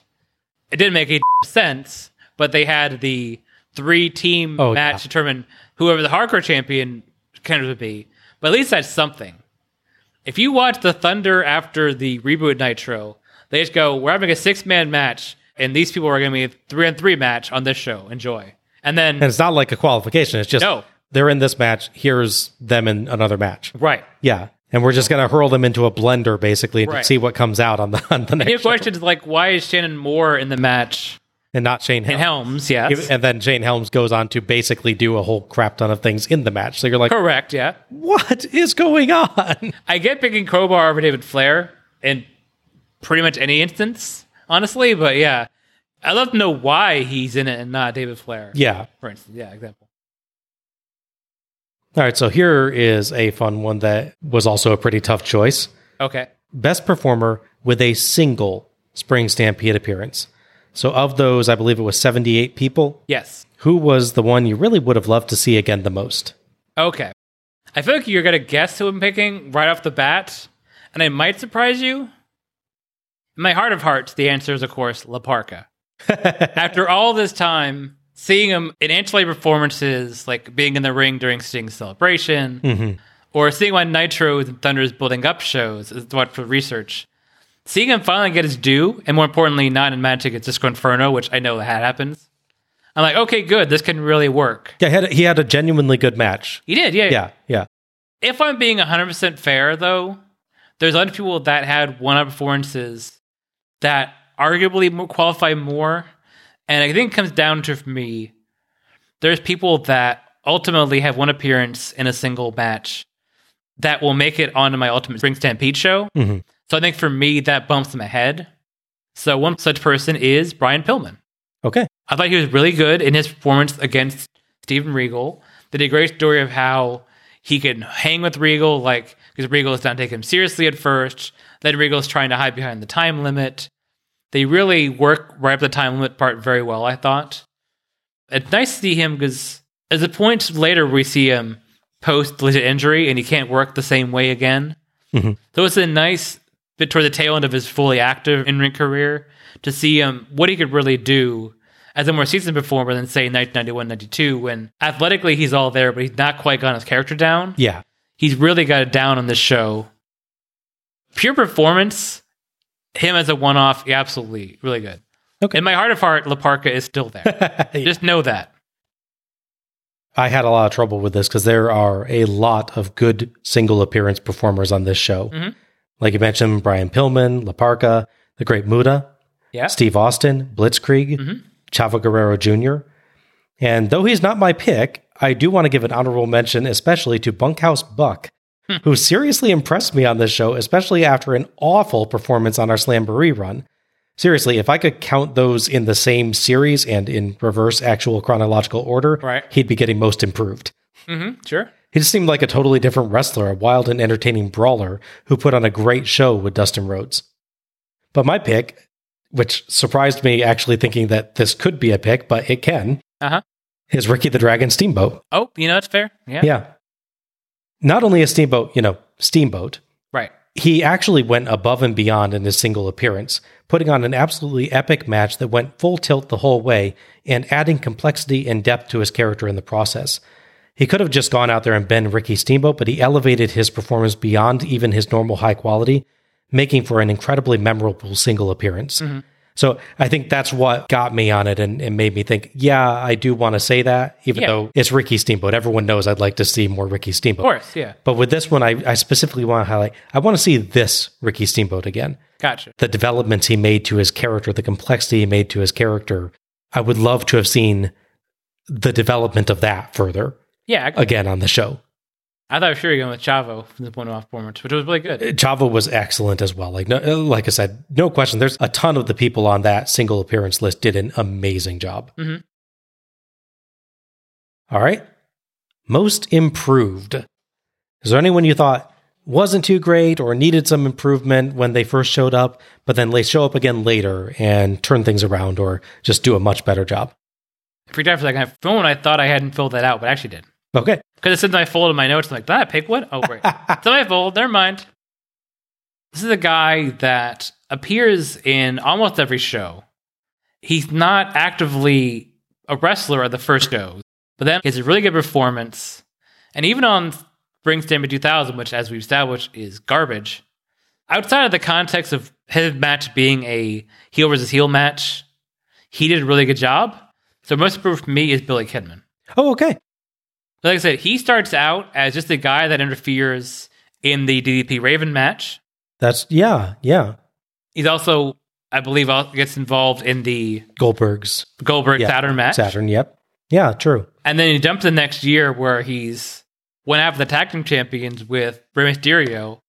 And they have a good match that both shows the athleticism, but also pushes the won't they turn each other thing because they both want the title. And shows their perseverance in getting through some pretty nasty hits they take during that match as well, yeah. But yeah, it's a nice little story because Kidman was Cruiserweight champion, loses to Mysterio, and the next week the two of them win the tag titles. And now here they are against each other again. Its dynamic's so changed by that. But yeah, so I think about it, like, he appears so many times. He has a good arc. Outside of DDP, obviously, he has best arc of going from guy just around acting like he does heroin, scratching himself all the time, to being a legitimately good performer. And even 2000, again, the match, his part of the match is really enjoyable. His very, very solid performance on 2000, yeah. It's just a shame that it turns into a lopsided of him being beat up by Hogan segment. Yeah. All right, I appreciate that you did not take the easy way out, because I totally took the easy way out. Okay. I am saying Diamond Dallas Page. Oh, okay.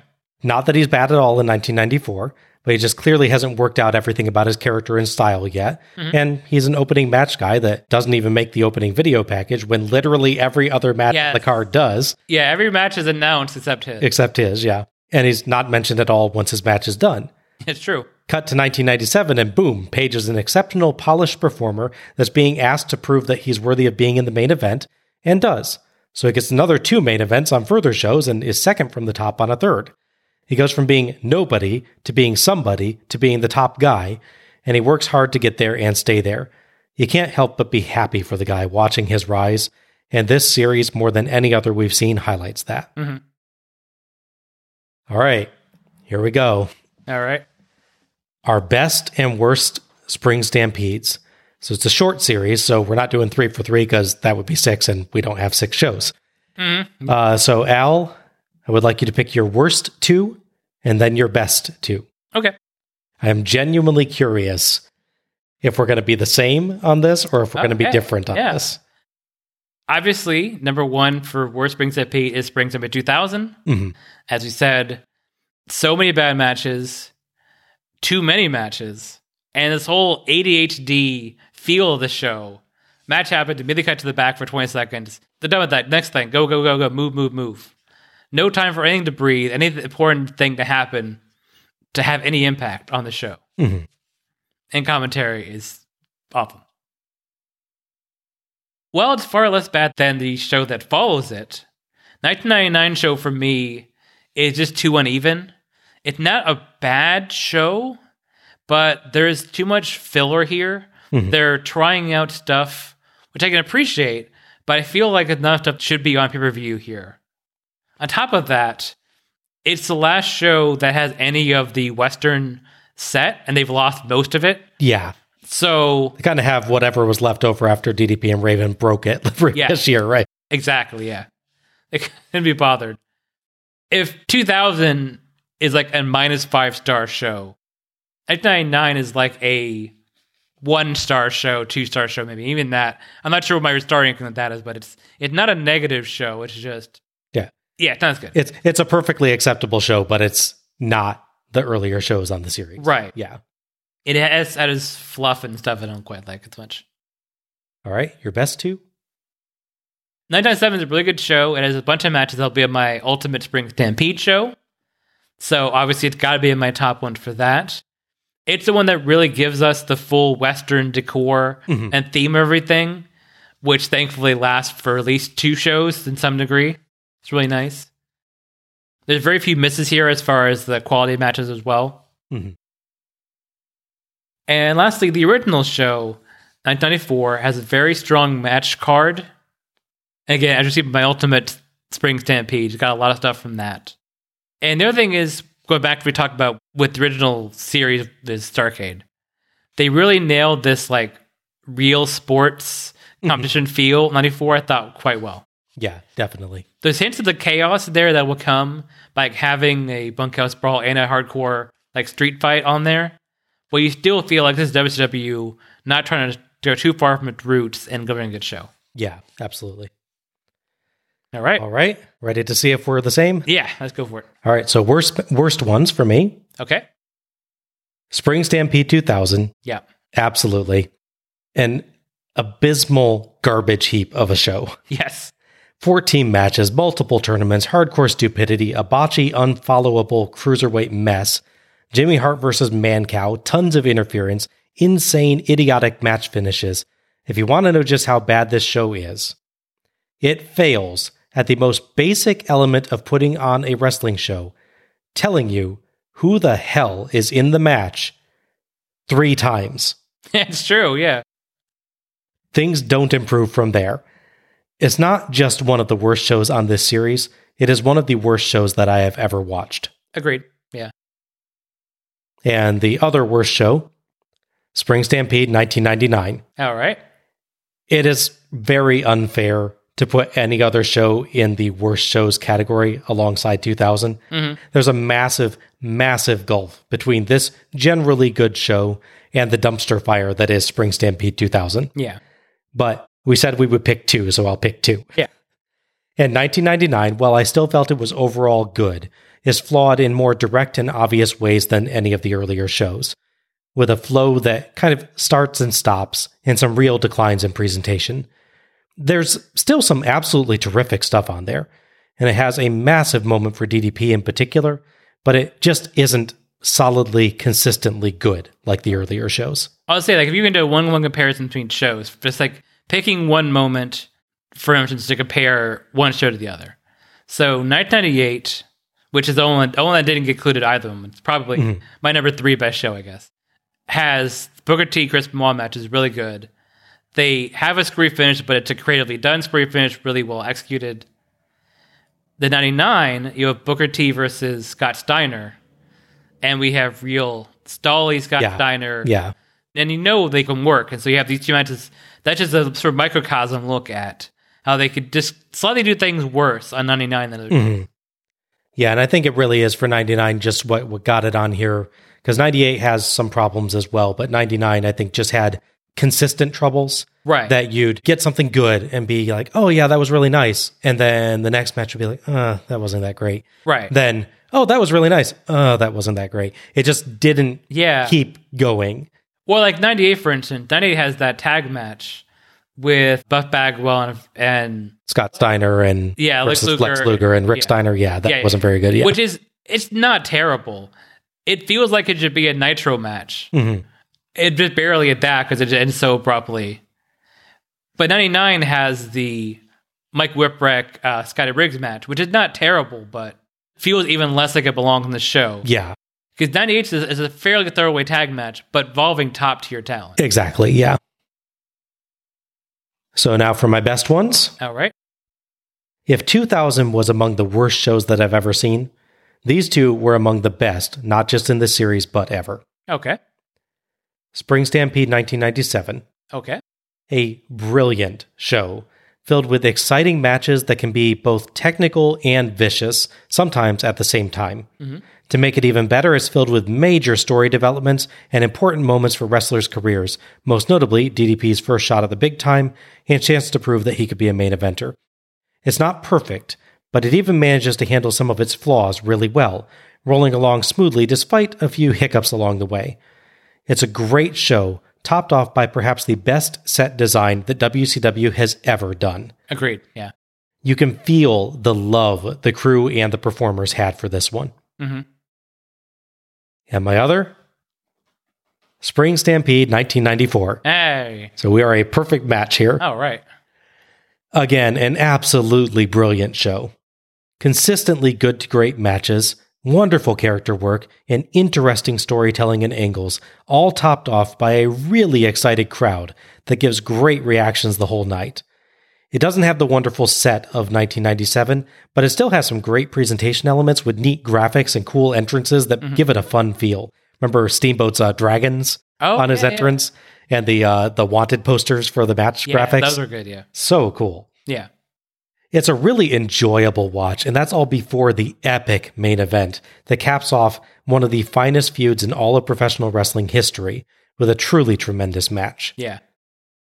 I've never been more glad that we didn't try to define which show gets first place, by the way, because there is no way in heck I could choose between those two. They're both amazing shows. Honestly, except for the existence of Spring Stampede 2000, this is an exceptionally great series, probably my favorite series that we've yet done. I will say 94 is an interesting what-if scenario in wrestling. Because I could see the way they were going with things. They could have actually tried to do some sort of double turn, or at least partial turn. Have Steamboat actually go heel and take Flair out and win the title. And now here is Steamboat as heel champion when Hogan shows up. That would be genuinely interesting. I could see that being kind of a cool, different match. Yeah. Yeah. Because unless I'm wrong, there has never been and never will be, obviously, a Steamboat Hogan match. Yeah, I don't know. They may have been on sides in like a Survivor Series or something like that. Maybe, but I feel like they would have been on the same side in those. Yeah, exactly. So, that's the thing. Yeah. Yeah, that's an interesting. But yeah, heel Steamboat as the face of WCW again push the idea that he's the face of tradition, but he's also been corrupted to finally gain and hold power. And here's Hogan as the outsider, changing things, but at the same time also a face. Yeah, and you could actually have the unusual situation of like Ric Flair supporting Hulk Hogan when he first enters or something. That'd be against longtime best bud Steamboat. That's a genuinely interesting alternate history there. Right? Yeah. But yeah, absolutely. I think you'd agree on this. Easy series recommendation for anyone to watch, at least up through 1999. Yeah. And 94 has a few mistimed things here and there. The ending with the Rick Rude Sting match, for instance. Stuff that almost goes awry, like Vader tossing Bossman out of the ring. That was terrifying. Yeah. But nothing like, again, like even for Hardcore Hack trying to suplex Bigelow and just messing his leg up somehow, deserve falling over, like he couldn't do it, or... That's the thing with 94 and with 97 is there's things that go wrong, but they really, really quickly and expertly recover from them every single time. And even stuff I don't necessarily enjoy as much as like you do, like for instance, I didn't care for the Dustin Rhodes Bunkhouse Buck match as much as you did. I'm not going to say it's bad. No. I didn't care for it as much, but it's better than anything on 2000. Yes. And arguably anything in 99 to a certain degree. Made the harder top choice there, but yeah. So the worst stuff in 94 for me is not that bad. Yeah. So, we've given our awards and our analysis, but there's one more thing we'd like to do here to just have a little bit of fun with this. Our ultimate Spring Stampede cards. So, here's the rules, just as a refresher. Each of us designs a Spring Stampede card featuring 8 matches drawn from the actual Spring Stampede matches. We can only use each performer as a competitor once. So, someone can show up as a manager or commentator or as interference or some other role on other matches, but you can only use them once as an actual competitor. For instance, if you pick Nash versus Goldberg from Spring Stampede 1999, you couldn't then use any match where either of those was a competitor elsewhere, but you could still use Lex Luger in another match because he's only a manager in that match. Correct. You can use any match in any position. You're not required to pick an actual main event for your main event. All right. All right. You want to go first or you want me to? I go first. Okay. So mine will open with Billy Kidman vs. Rey Mysterio from Spring Stampede 1999. Even if it's not a great show as mentioned, that match stood out to me and that deserves mention here. I have The exact opposite match booked next, which is the match between Vader and the Boss Man. Okay. You had two cruiserweights showing them they can flip and tell stories and everything. Now here's two big old hosses throw each other around and punch each other and bust each other open. And in one case, accidentally showing how far he could flip and fly. That's true, yeah. So I've been torn this because it's purely me having a soft spot for the person and their part of the match, sort of accepting the really bad with the good here. I have the Mike Awesome versus Bam Bigelow / the Cat match. Okay. The only thing salvageable for me, other than the Booker T Sting match, but excluded for other reasons, from that show. The actual match you get between Bigelow as the official replacement, or unofficial replacement, it's never clear, is quite good and a good teaser for their more lengthy actual 1-1 match at Starrcade 2000, which I actually liked. Mm-hmm. And I couldn't leave Mike Awesome off the show. And it's that or him versus Steiner, and I like this one better. Big of Booker T, I have Booker T versus Chris Benoit from 1998. As mentioned before, from my single appearance pick, I have Steven Regal versus Brian Pillman from 1994, Spring Stampede. That was a good one. There's a lot of Regal matches that do the can he survive the time limit thing, and they're all generally really good. This one does the balancing of time without really well. Mm-hmm. Following that, I have a very different match, going from technical aggression to just insane aggression. We have the Public Enemy versus the Four Horsemen. Okay. Which in this case is Jeff Jarrett and Mongo. As I said before when we covered the show, it's such a weird combination of things. Because Public Enemy is pure brawling and chaos with their tables. And not too much with chairs, really, but a lot of just punching and kicking. You have Mongo, who is all sort of raw power and energy. He definitely is out of place a couple times, at least once. But he's so enthusiastic about it. Exactly. You just gotta like it. And you have Jeff Jarrett, who, like, practically from birth, is trained to be a classical 80s-style pro wrestler. Which he never, other than the fact that he started using guitars and low blows, he never really changed. No, yeah. He kept all that sort of structure. It's like if Steamboat had started 10 years later and worked 10 years longer, you kind of get the same idea. He could work a classical match, but then, just pull out a guitar and everything. Don't make me think of Ricky Steamboat saying slap nuts, man. Ricky Steamboat saying, haha, is that better? All right, I have 2 matches to go. In my semi-main event, I have the match we've lauded over greatly, which is DDP versus Randy Savage. Okay. I figure contextually it can be a number one contenders match, given that Savage is so high in the card and as a WO guy, he is a natural fit for that position. This could be saying he DDP's challenging for the WCW and to try and get that position. So that works story-wise. Okay.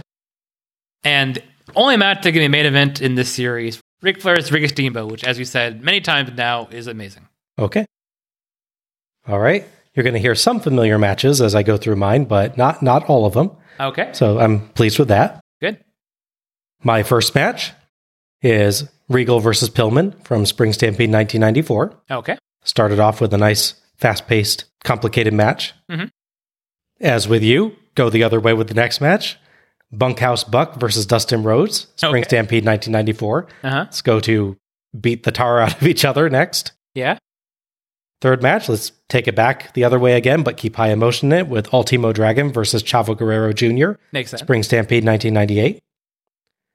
Fourth match, get a tag match on the card with Benoit Malenko versus Raven and Saturn from Spring Stampede 99. By the way, on Earth 9400, this is for the tag titles and does not end with a supremely dangerous flying headbutt onto a chair. Excellent. All right.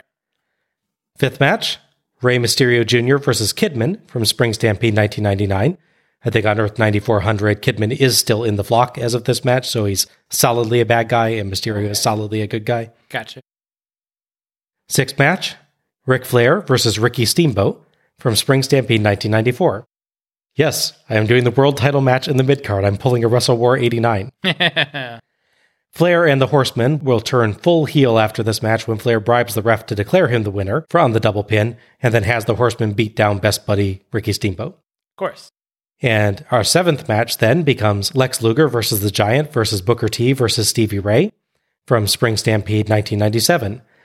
So this is mainly on there for that amazing character moment from the Giant at the end. But on Earth 9400, it's contested more as a straight tag match.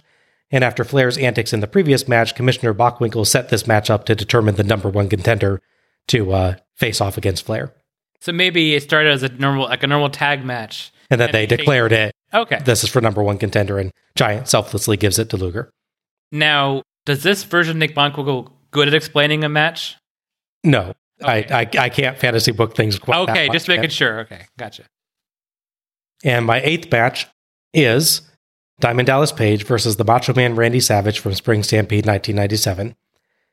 It feels odd to do this since I do have a world title match on my card, but I cannot see putting DDP's first main event anywhere but the main event. So I'm thinking on Earth 9400, it's just one of those massive feuds that just actually overshadows the world title. Okay. But really, it's just symbolic here. I can't make that not a main event when it was his first one.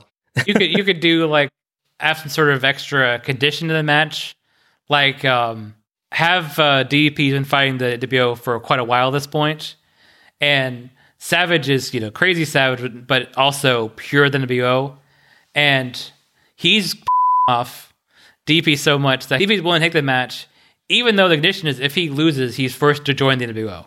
Yeah, so there's some massive condition on it that makes it worthy of, that's actually bigger than the world title. He goads him into this match by threatening Kimberly or such. There you go.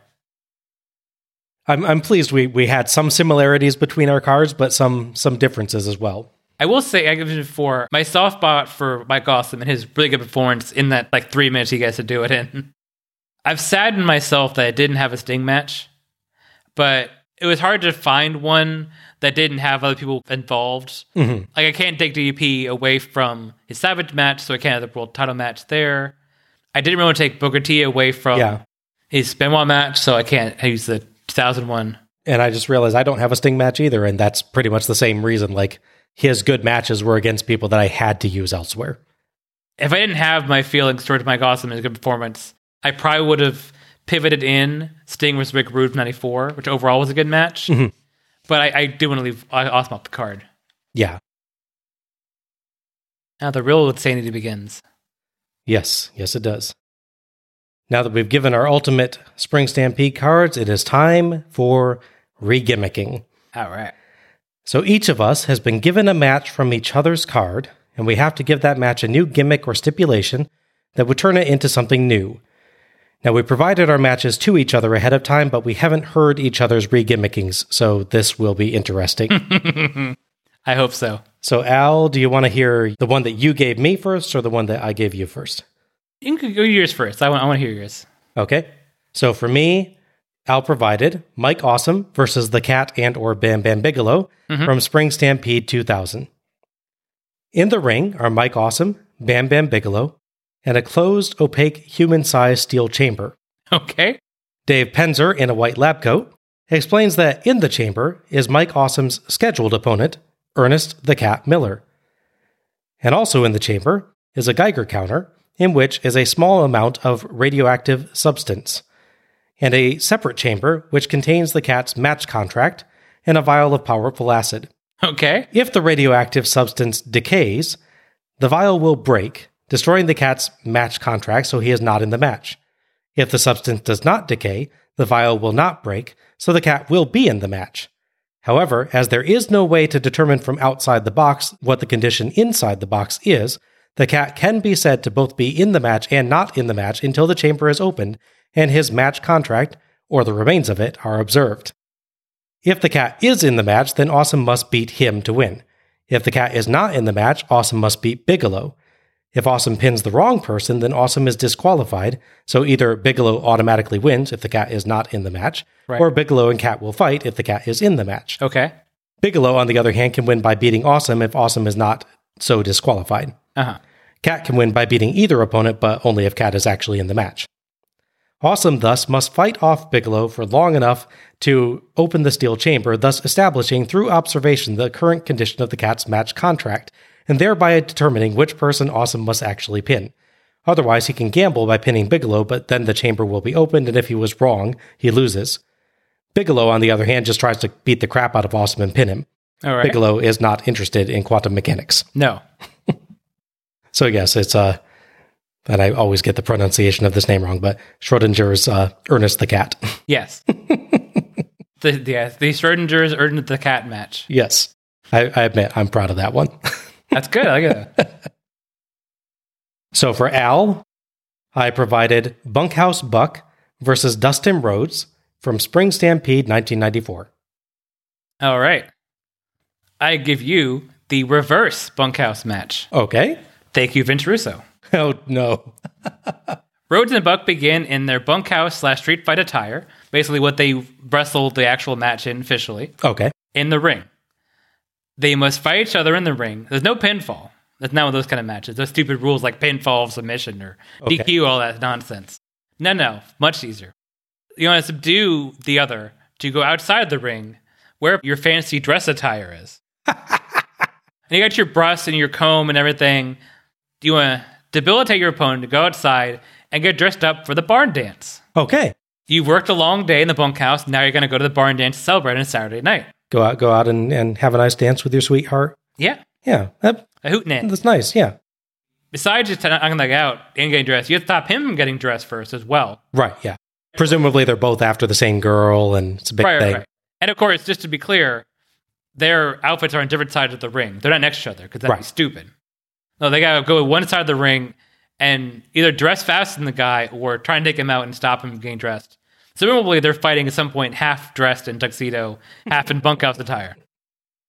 Now, obviously, your question is, how do you officially win a reverse bunkhouse match? Yes, Al, how do you win a reverse bunkhouse match? Okay. Once a referee, and possibly a woman, I haven't decided that part, decides you are ready to go, like had enough stuff on, you look good to go, they will let you cross the gate that is covering the front ringside entrance area, whereupon you must ride on your horse, which has been waiting there the whole time for you. Nice. So if you get dressed first, run the gate, get in your horse, and ride to the back of the arena to enjoy Hootenanny and dance with the gal. Nice. That is a reverse bunkhouse match. Presumably because this is a wrestling show, they go squared circle dancing? Of course. Yes. I got to give you credit for this one, by the way, Al, that you have designed a match that addresses the one actual problem I had with the original match, which is that Bunkhouse Buck got progressively less clothed as the match went on. There you go. This time he gets progressively more clothed as the match goes on. To win, he has to. Yes. Book this match. Very nice. Thank you. But, once again, we also sent a match each to John. Mm-hmm. Strap in. Oh, boy. Al, you want to hear the one I gave him first or the one you gave him first? Do yours. Okay. So from me, John received Lex Luger versus the Giant versus Booker T versus Stevie Ray, the Four Corners match from Spring Stampede 1997. Okay. He calls this a mile in another's boots. Okay. It's a 4-way free-for-all. There are 4 treadmills located at the corners of the ring, and each faces towards the audience. Of course. Booker and Stevie are at opposing corners, the same with Lex and Giant. Naturally. The goal is simple. The match ends when you have 1 mile on your treadmill. Okay. There are simple boxes hanging above each treadmill from the ceiling that start at 0 and finish when they get to 1. All right. The gimmick here is everyone can race to 1 mile, but at any point you could be attacked to stop progress by any other wrestler. In addition, the person that pins another in the center of the ring gets that person's distance added to their own distance. Well, of course. That makes sense, yeah. To make things interesting, if anyone has over half a mile on their treadmill when any pin happens, it's rounded back down to half a mile. Oh, okay. So as people go over half miles, they become big targets, and the incentive to break pins gets higher. Fun fact, after being attacked a few times, Booker decides to walk backwards on his treadmill, slowly facing the ring so he doesn't have to keep looking over his shoulder. That makes sense. And Giant just occasionally pushes his belt on his treadmill forward with 1 foot like it's a skateboard, and then goes and looks for a new pin. Yeah. I would definitely not go against Luger in a match that involved cardio like that. No, yeah. He'd be the biggest target in the match. I like that. All right, and yours? Yeah.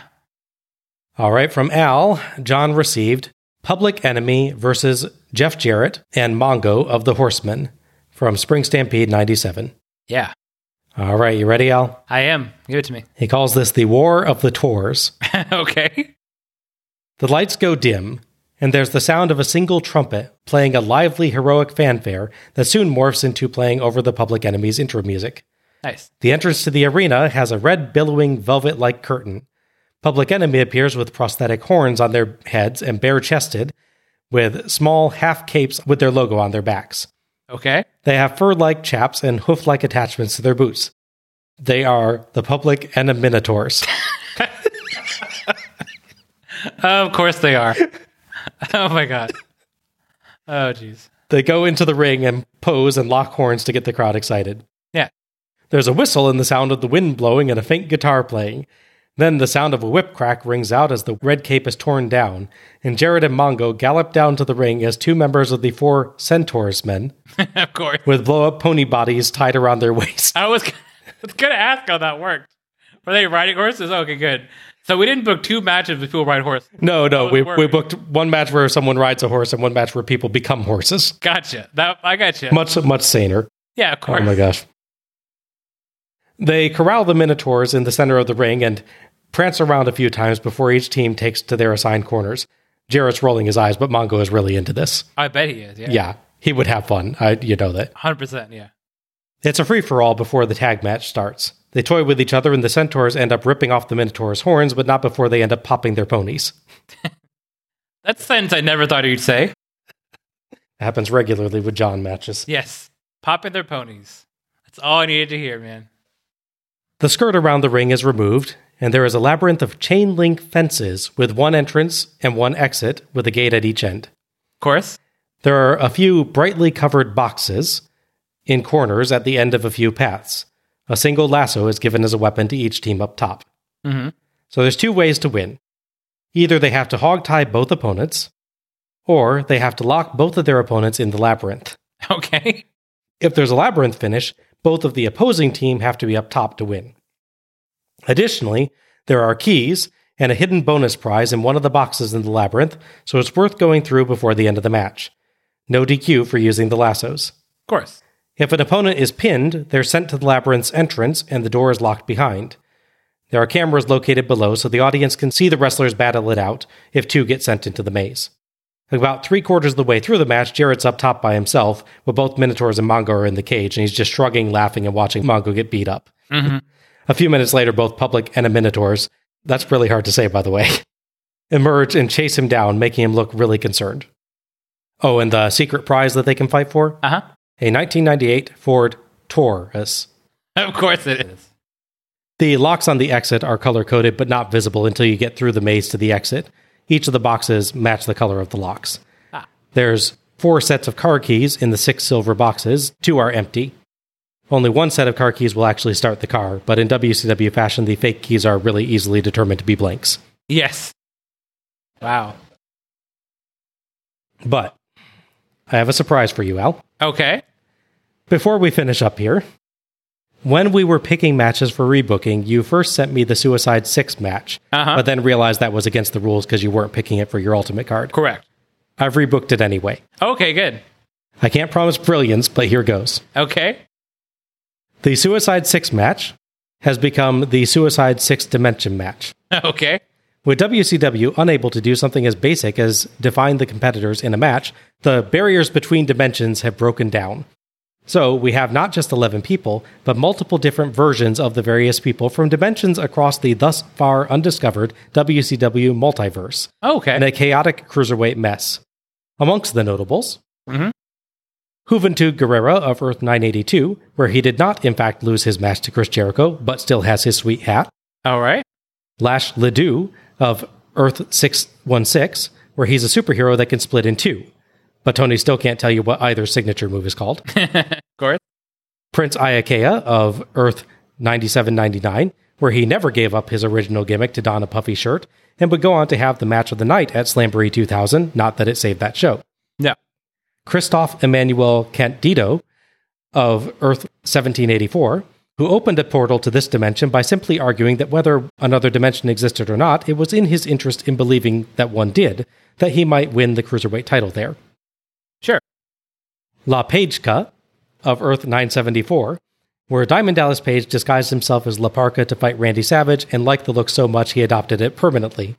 becoming La Parka's only long-lasting and successful tag partner. Nice. LePageka replaces actual Earth 974 participant Crowbar the Golden, who was the actual gold crowbar that Dimension's David Flair once used against LePageka. I knew it.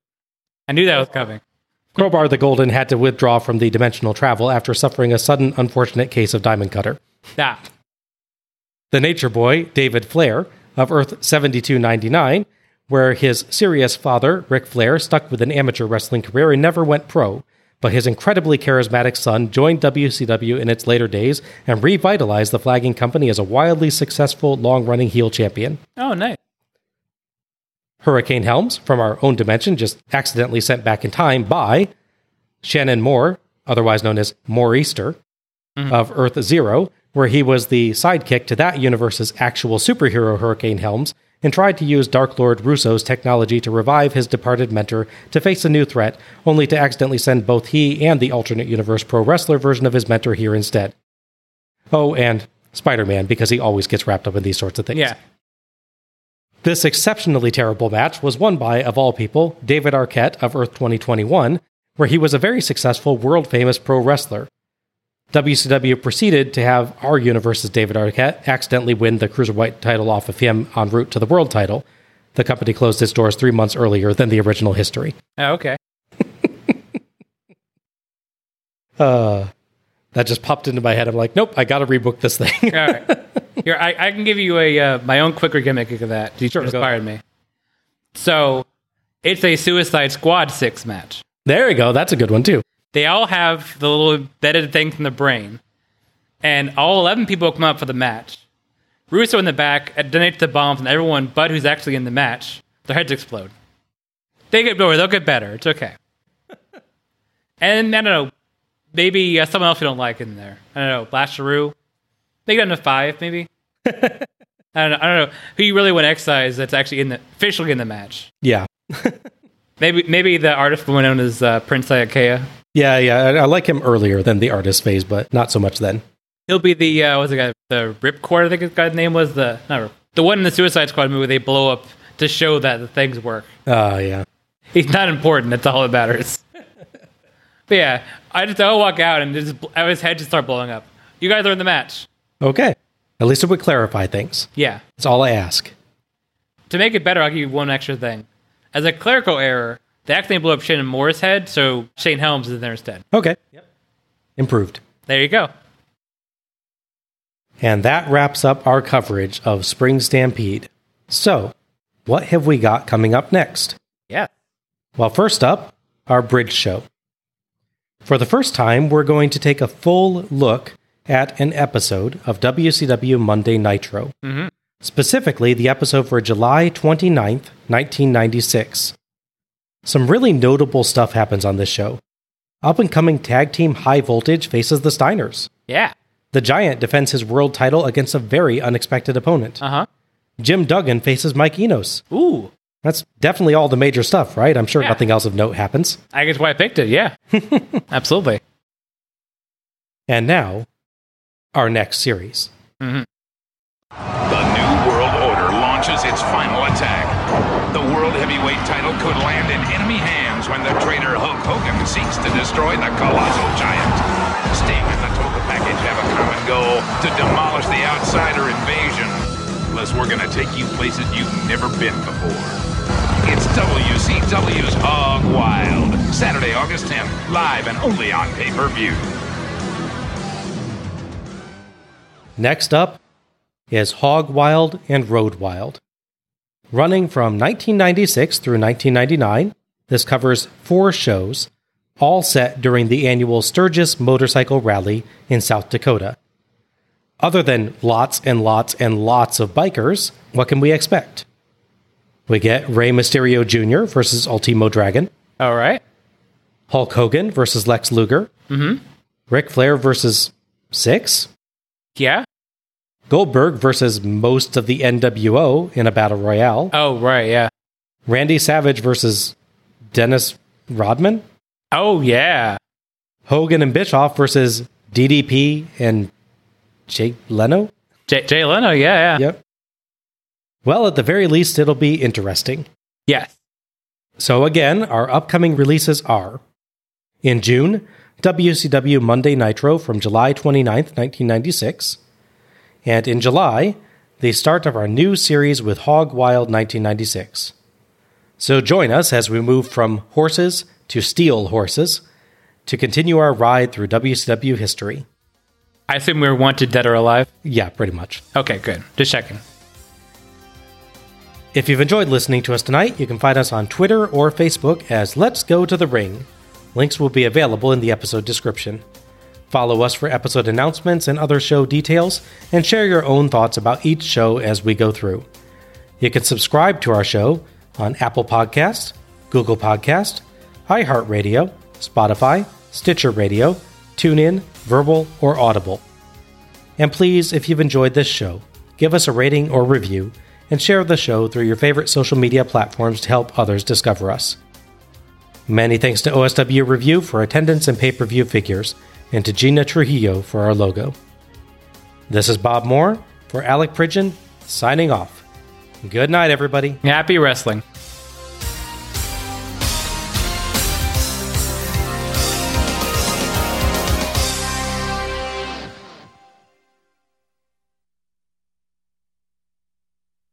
So, top 3 Slamborees in terms of pay-per-view buys. Al, what do you think number 1 is? It's Slamboree.